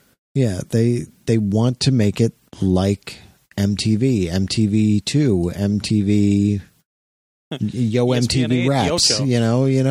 They want to have multiple music channels on there, all going at the same time, so that once they build up that library. And that library is not going to be built up in a couple of months. It's going to be built up over the course of a couple of years. So bringing out another disc would just kind of ruin that. Yep, definitely. They build up that library, and then they can have 3, 4, 5, 6 channels going strong, all with different content on them 24 hours a day, and people can just jump in and play whatever they want. Yeah, and the development costs are taken care of by sustaining the premium content on a regular basis. Yeah. It's not really worth retooling something when they've built this whole new engine and this whole new platform. That's the whole reason behind it. Yeah. So, yeah. Sorry for the ramble. Hope it makes sense. Would love to hear your opinion. No, we're not going to talk about it. Well, plus it's really hard to read in that English accent. Keep up the amazing work. Thomas Harrison Lord. Ooh, hyphen Lord. Ooh. From the UK. Oh, yes. Cheerio. And his PSN ID, jump on it, people, is THL Network. Hmm. It's an odd one. THL Network. I can't think of anything right now. All right. I was going to make fun of it, but I can't really think of anything for that acronym. Well, we leave UK and now we move to Germany. Yeah, we go to Germany. Yeah. This is from Oliver from Germany. And he says, hi, Glenn and Josh. I'm not going to do the whole thing like that. All right. I hope it's not too late to wish you and your families all the best for 2016. It is too late. It is way too late. I think January 11th. 10 days. Yeah, January 11th, that's too late. No. Oh, well, we've already kind of covered this. Now to my questions. Glenn, are you still willing to buy an Oculus Rift now for the high, well, he says high, price point is finally revealed, or are you going to wait for the PlayStation VR price announcement? In the last podcast, you seemed pretty interested to buy a brand new high-end PC dedicated for Oculus. Well, it actually wasn't going to be dedicated. It was also going to be for streaming and some other stuff. This will cost you around $1,600. I'm not sure if Josh's wife will allow him to do the same. I'm going to say no on that. Okay, I'm going to say Josh isn't even interested in spending $1,600 on a PC, wife or not. Yeah. Because fuck that. I don't like... Yeah, I've gotten into Steam a little bit more. Yeah. But that's because I've been given Steam codes. Right. I'm not planning to buy shit. I don't like sitting at my desk to play games. That's why I have a console. That's why I got out of PC gaming. Right, and you have an advantage over a lot of people. You've seen what PlayStation VR can already do. Yeah. And you already have a PlayStation 4. Yeah. So it's a little bit cheaper for the price of entry for you. What do you think the price of the PlayStation VR will be? More than $400? Well, we talked about that a lot. I think at the highest, the very, very highest PSVR can be is $450. And at that price, I think they're even going to have a problem. But I think it's really going to be based on what Vive comes out, but also how many games they have ready to go, that sort of thing, and when they do it. Yeah. But I personally think 400 is the cutoff. I think that's the safe bet right now. Because it is a lot of tech. I mean, the screens are crazy, but I think they get away with a lot with the with the PlayStation 4 being able to run a lot of that stuff. So, but I do still, I'm interested in an Oculus, but $600, man. I got to buy a house. Well, that's the other thing. Why would I buy a $1,600 PC and Oculus when PlayStation VR is coming and I could just use that? And most of the games are going to be on both platforms. Yeah. I mean, the one I care about the most is on PSVR and on Oculus, Eve Valkyrie. Yeah, there's no way. I mean, even if I could just say, yeah, I want that, I wouldn't want that. Like if PlayStation VR was not coming, if that didn't exist, yeah, and this was my only choice was Oculus and all that it costs, I wouldn't get it. And that's my own decision because I don't want to spend that money on something like that for something that I wouldn't play that much because it's on the PC. Well, not just that. I mean, let's be honest. It's still not a proven platform on any. Yeah. Even though there's 3 or 4 major contenders out there, who knows how much longevity VR is going to have right now? If it's not worth it for developers to make games for it, they're going to stop making games. Well, and like I said, I think last week, you've got multiples on the PC, and it's like the streaming services. One is going to fold, 2 might fold, and somebody's going to gobble them up. And what if you bought the wrong one? What if you bought one that gets gobbled up or disappears? Yeah, you never know. And that's a lot of money to be dropping on something like that. That's a gamble. And I mean, you and I, you asked Shu that question directly when we talked to him at PSX, and it's a concern, and not just on PlayStation, but all of them. It's a concern. Yeah. So it's a lot of money to invest in something that, quite frankly, you might not use very much. The glitter might fall off of it very quickly, or whatnot. And there might not. I mean, that's the big problem with Gear VR right now, is that there's some cool stuff, but there's not very much. There's not very much content to begin with. Some of the content is kind of broken. I mean, it's exciting, but I can only play the Deer Hunter VR game and Gunjack so much because a lot of the other stuff just doesn't work that well. Well, and I just want to be clear. Like, I'm not saying I'm not excited for PlayStation VR. I am excited for that, but I have also played a lot of different games on that. And there's a lot of good ones. And I've seen what it can do, and it's exciting, and it's really, really cool. And I'm really excited to, put that thing on my mom's head and have her try something out because, and have Lou try it out and have all these other people try it out because they're just going to be blown away by it. Which I've even seen with my Gear VR when I took it to work. And I'm happy to do that on my PlayStation in the living room. Wait, you don't want to lug a PC and all the cables and the monitor? No, and I'm not going to have everybody standing around my desk in the basement. I mean, that's absurd. That's just not right. It's not conducive to that. That's why I think it works so well for PlayStation for me. I know there's a lot of people that, just hook your PC up to your TV. I'm not going to fucking do that. I use my PC for work. It's at my desk. I'm not going to go hook it up to my TV. I'm just not. That's just not in my, that's not what I'm doing. I really do feel like the PSVR is going to work the best just in terms of not crashing and not having technical issues.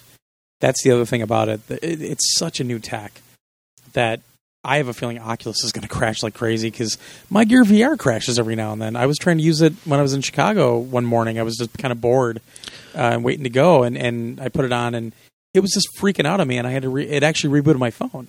Well, but see, and this is exactly why I got away from PC gaming. The PlayStation VR, they know what it's tied to.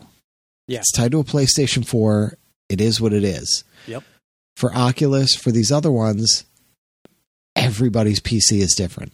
Everybody's PC is different. Different drivers, different graphics card, different RAM, different everything. They have minimum specs and they have the high-end specs. But even if everybody buys something with the minimum specs, everybody's configuration is different. Yep. And all the drivers Some might have different. SLI running. Some might only have a single card. So just getting that to work with everybody is not an easy thing. There's still games to this day that have come out that if you have SLI running or you don't, it runs like crap because something gets broken. That at Batman Arkham Knight on PC. It's still a joke. Yeah. And when you have all of that stuff across the board, there's just that much more chance that things will screw up. Yeah, that's why I'm not going back to PC gaming like that. I mean, I was heavy into PC gaming in... Well, so was I. Whenever that was, then... Well, I mean, from the Apple II, but like all the way through till the mid to late 90s. And I just got so sick of, you need a new graphics card, you need this, you need that. And it was constant upgrades and constant driver downloads and just constant work to get a game going. And when I could just walk over to my original PS1 at the time and drop a game in and play with my friends, And I worked my ass off to play X-Wing and TIE Fighter and all these other badass games, and I loved them. Right. But I just got sick of it at some point, and I was like, this is ridiculous. Yeah. I'm spending more time trying to get the games running than I am playing the games. And when I was younger, it was kind of a fun thing to do. It was part of the nerd in me, but now I just don't have the time to tick with it. Yeah. I got sick of it. I had 2 roommates, and... they loved X-Wing and TIE Fighter and that, and I'm playing Quake and I'm playing all these, just all these different games, and I was loving it. But when it came down to it, we would pop soccer, we would pop FIFA in the PlayStation 1 and play it. We would pop Virtual Fighter in the Sega Genesis and play that because you could just pop a game in and play. Right. It was just so much easier, and you didn't have to worry about anything. You didn't, oh shit, wait, no, I have to download some new drivers. Oh, wait. Even though that's become a thing again now, where, oh crap, I have to wait for the upload or the update to download, or I have to get the better likenesses file to download for Madden, and it has, but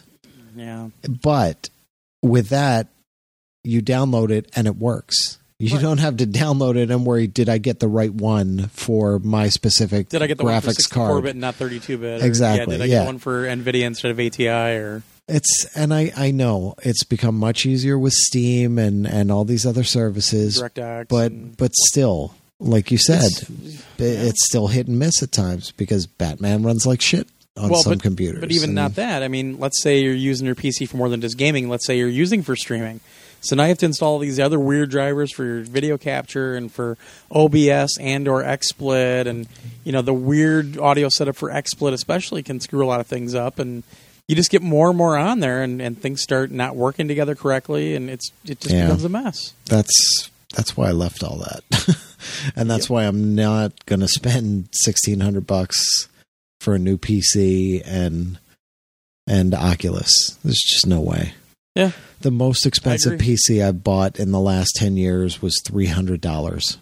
I mean, I still want to build one for streaming after I get my new house, but and then maybe I'll look at an Oculus. Maybe it'll be cheaper by then. Maybe Vive will be a better platform. It'll be cheaper. It'll come out as the dominant one over Oculus or something. So I've gotten old enough now where I have enough patience. I can wait it out because I know PlayStation VR is coming and I know it's going to be good enough for me for a long time. Yeah. The stuff I've seen on PSVR has been awesome. I mean, there's probably 8 or 10 games that I want right now for it. So I know that it's going to be something that I'll play for not just a couple weeks. I'll play it for a long time. Just the fact that I was going back to Drive Club so much proves that. Yeah. Just the fact that I go and play Eve Valkyrie, as soon as I walk in the door, that's what I go for because I love it so much. That's the thing. If they can, and they have time. Oh, yeah. If they can get the graphic fidelity up on Drive Club. Oh, my God. Holy fuck. That was so amazing. It was. It's just astounding to see that game at 60 frames per second, number one. But man, yeah, I've said it, but I can't overstate it. I mean, coming around down that first turn down the hill, and the leaves are flying past you like normal, and I really had to jam on my brakes, and I felt like I lurched forward as if there was momentum there because I was expecting it. I felt the gravity. Like I'm just so used to. It was so real that my body reacted, even though there was nothing actually pulling my body forward. Yeah. It was so freaky. I was like, holy shit. Yeah. I just started laughing. I'm like, this is crazy. Like I said, I played Drive Club 4 times at PSX. I couldn't get enough of it. And the races were only a couple minutes. Yeah. I just kept going back. Yeah. Yeah, it's freaking awesome. It is. It's really good. And Eve Valkyrie... World War Toons, I think, is going to be awesome. I really enjoyed what they had. I think Headmaster is really cool. Yeah. I don't know if I'll personally play it as much, just because it freaked me out that I thought I was going to fall over every now and then. But that's a fun party game. Yeah, yeah, it is. It's really cool. It seems so thin, and every time I've mentioned it to somebody, I'm like, okay, you head the soccer ball and you try to hit like little score things, and people are like, okay, and I'm like, but really, there's more to it than that. There's so much depth, and it's so much fun, and there's all this other stuff going on, and then you've got the arcade fun of like Battlezone and that rail shooter, the Until Dawn rail shooter, and what was the other one? Oh, the London Getaway. I'm really interested to see what they're going to do with that, because all we've ever seen is 2 tech demos. Yep. For London Getaway, and to see what they're going to do. London Heist? Or London Heist, yeah, that's what I mean. I keep saying Getaway. But London Heist, I mean, just that van demo for me was just amazing.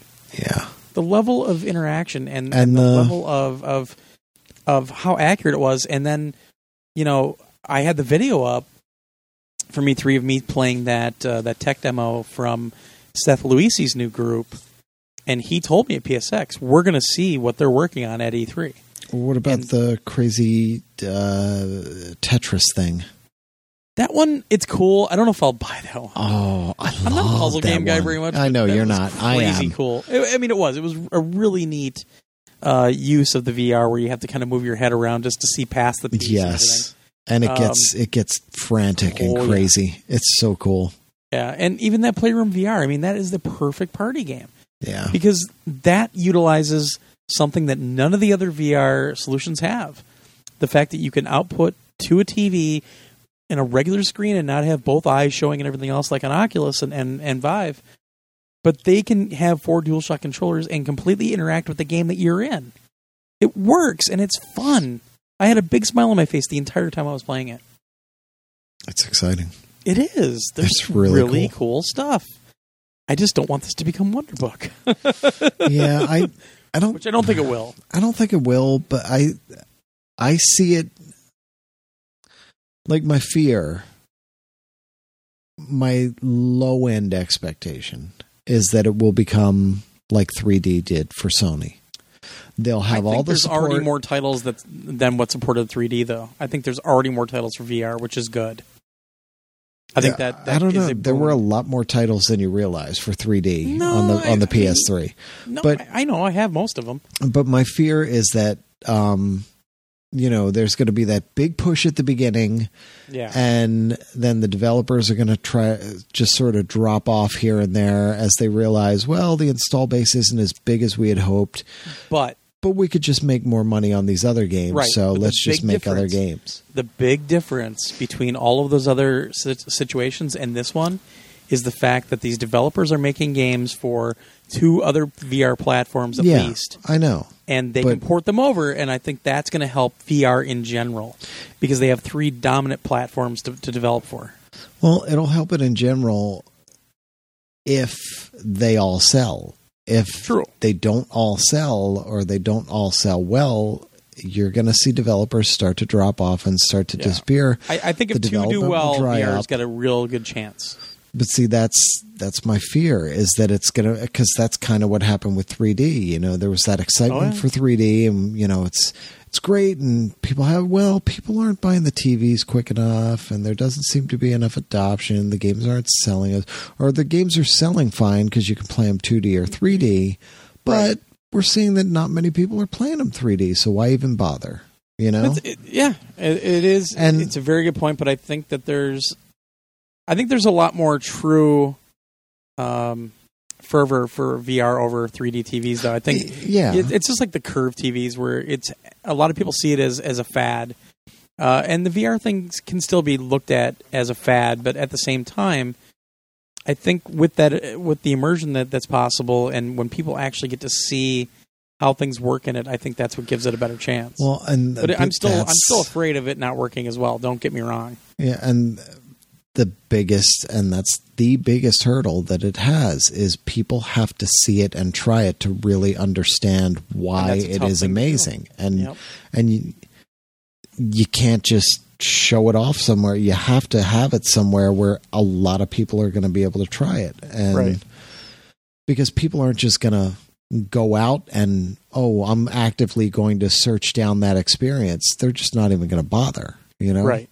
It has to be in their face. Hey, come here, do this. You have to see it. Right. So, no, I agree. It's a very big gamble. I do still think this is the best chance that it's ever had. It's, but I'm very conscious of not trying to oversell it because it still scares me. Yeah, I'm super excited for it. Yeah, and based on what I played, VR more than I thought I would. Yeah, based on what I've played so far, I'm super excited for it. Me too. But still, me too. It's tough. Yeah.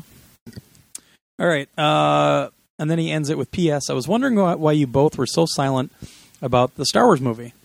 Last year it was your most wanted movie, and aside from some bits and pieces, you talked very little about the movie itself. You clearly did not want to spoil something, but I'm sure the community would appreciate a special episode 7 podcast from the both of you. Keep up the good work. Oliver from Germany. We've been talking a little bit about maybe doing a couple of special podcasts. We just have to get the time. Yeah, I don't know about that one, though. I mean, I'd have to go see it again. Well, and that's the thing. I think for a lot of people, you need to see it twice. Twice, it makes a huge difference. And the fact that I saw it twice within like 8 hours made a huge difference. But I don't know. I'm just not. I mean, I haven't really talked about it with almost anybody except my friend that, I've known since we were 7 years old, because I'm just not. We've talked a lot about it at work on a chat channel. But it's devolved into all these really crazy theories now about what's going to happen in the future movies, and I kind of got disinterested, so I stopped watching. Yeah, and that's the thing. I mean, I don't really, I like discussing it with him because we have that same sensibility of it, and we have that same history with it, and. Sure. I don't know. Star Wars is something very different for me. It's something very special for me. And I just don't know. I don't know why, but I just don't really feel like doing a podcast on it. I'm kind of the same way because I don't know what it is, but I don't like trying to guess about things and like conjecture and have theories about things. I just never got that far with the Star Wars movies. I just like them for what they are, and that's kind of been it. Well, but see, that's the thing. Like, we have our theories, and he and I discussed a lot of things back and forth, and it was funny because he had only seen it once. So I was saying, well, did you notice this? He's like, oh my gosh. Oh, wow. Yeah. And I was like, yeah. And I said, and then this. And we got into a lot of discussions on theories and things like that. And, I can do that with him. I don't know that I want to do that with just anybody. Right. I don't know why. It's just some weird thing that we just have to go back and watch all of our Bond movies so we can do the second part of that. Yeah. 3 years later. Yeah. Because Josh and I figured out that the first Bond cast was when I went to Europe in 2013. So 2.5 years ago. Yeah. Well, Spectre is going to be here on Blu-ray in a couple of weeks. Is it in a couple of weeks already? I think so. Hang on. Shit, I got to order that. It is... I have to watch it alone, though. Rock didn't like it. February 9th. No shit. Yeah. So, yeah, a couple of weeks. Yeah, a month, you mean? Yeah, a couple of weeks. That would be 4. A couple of 4 weeks. Uh-huh. All right. Last email. Oh, yeah, last email. Lost that browser window. Okay, last email is from Alfonso Buxil. Ribeiro? Oh. Okay, I just platinumed Back to the Future on the PS4 and want to do the same for the PS3. Do I have to get the retail version to get the platinum? Because I see the trophy list for each episode is separate. So I think I talked about this on the podcast. I briefly explained it to him in a response, but I'll put this out there for anybody who wants to know this, who doesn't know. Okay. There are 3 separate trophy sets for Back to the Future: the PS4, the PS3 disc, and the PS3 download. Okay. Okay. PS3 disc will give you an actual proper platinum.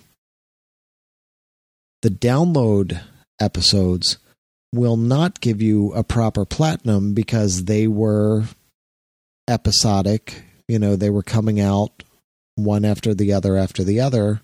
Back when Telltale was able to do them in a much more compact space and not spread them out over 3 years. Okay. But the trick with that one is the trophies are listed. They're the same names on the trophies, same descriptions on the trophies, and you get the trophies for doing the same things. Sure. The difference is they kind of upped the trophies on the downloadable one. So where you'd get like a bronze for doing something on the disc-based one, you might get a silver for doing it on the download. Okay. Or you might get a gold. So the reason they did this is because when you add up the point totals, because all the trophies have point totals essentially in the background. Sure. When you add it all up, if you get every single trophy over the downloaded episodic ones, you will get the equivalent of a platinum.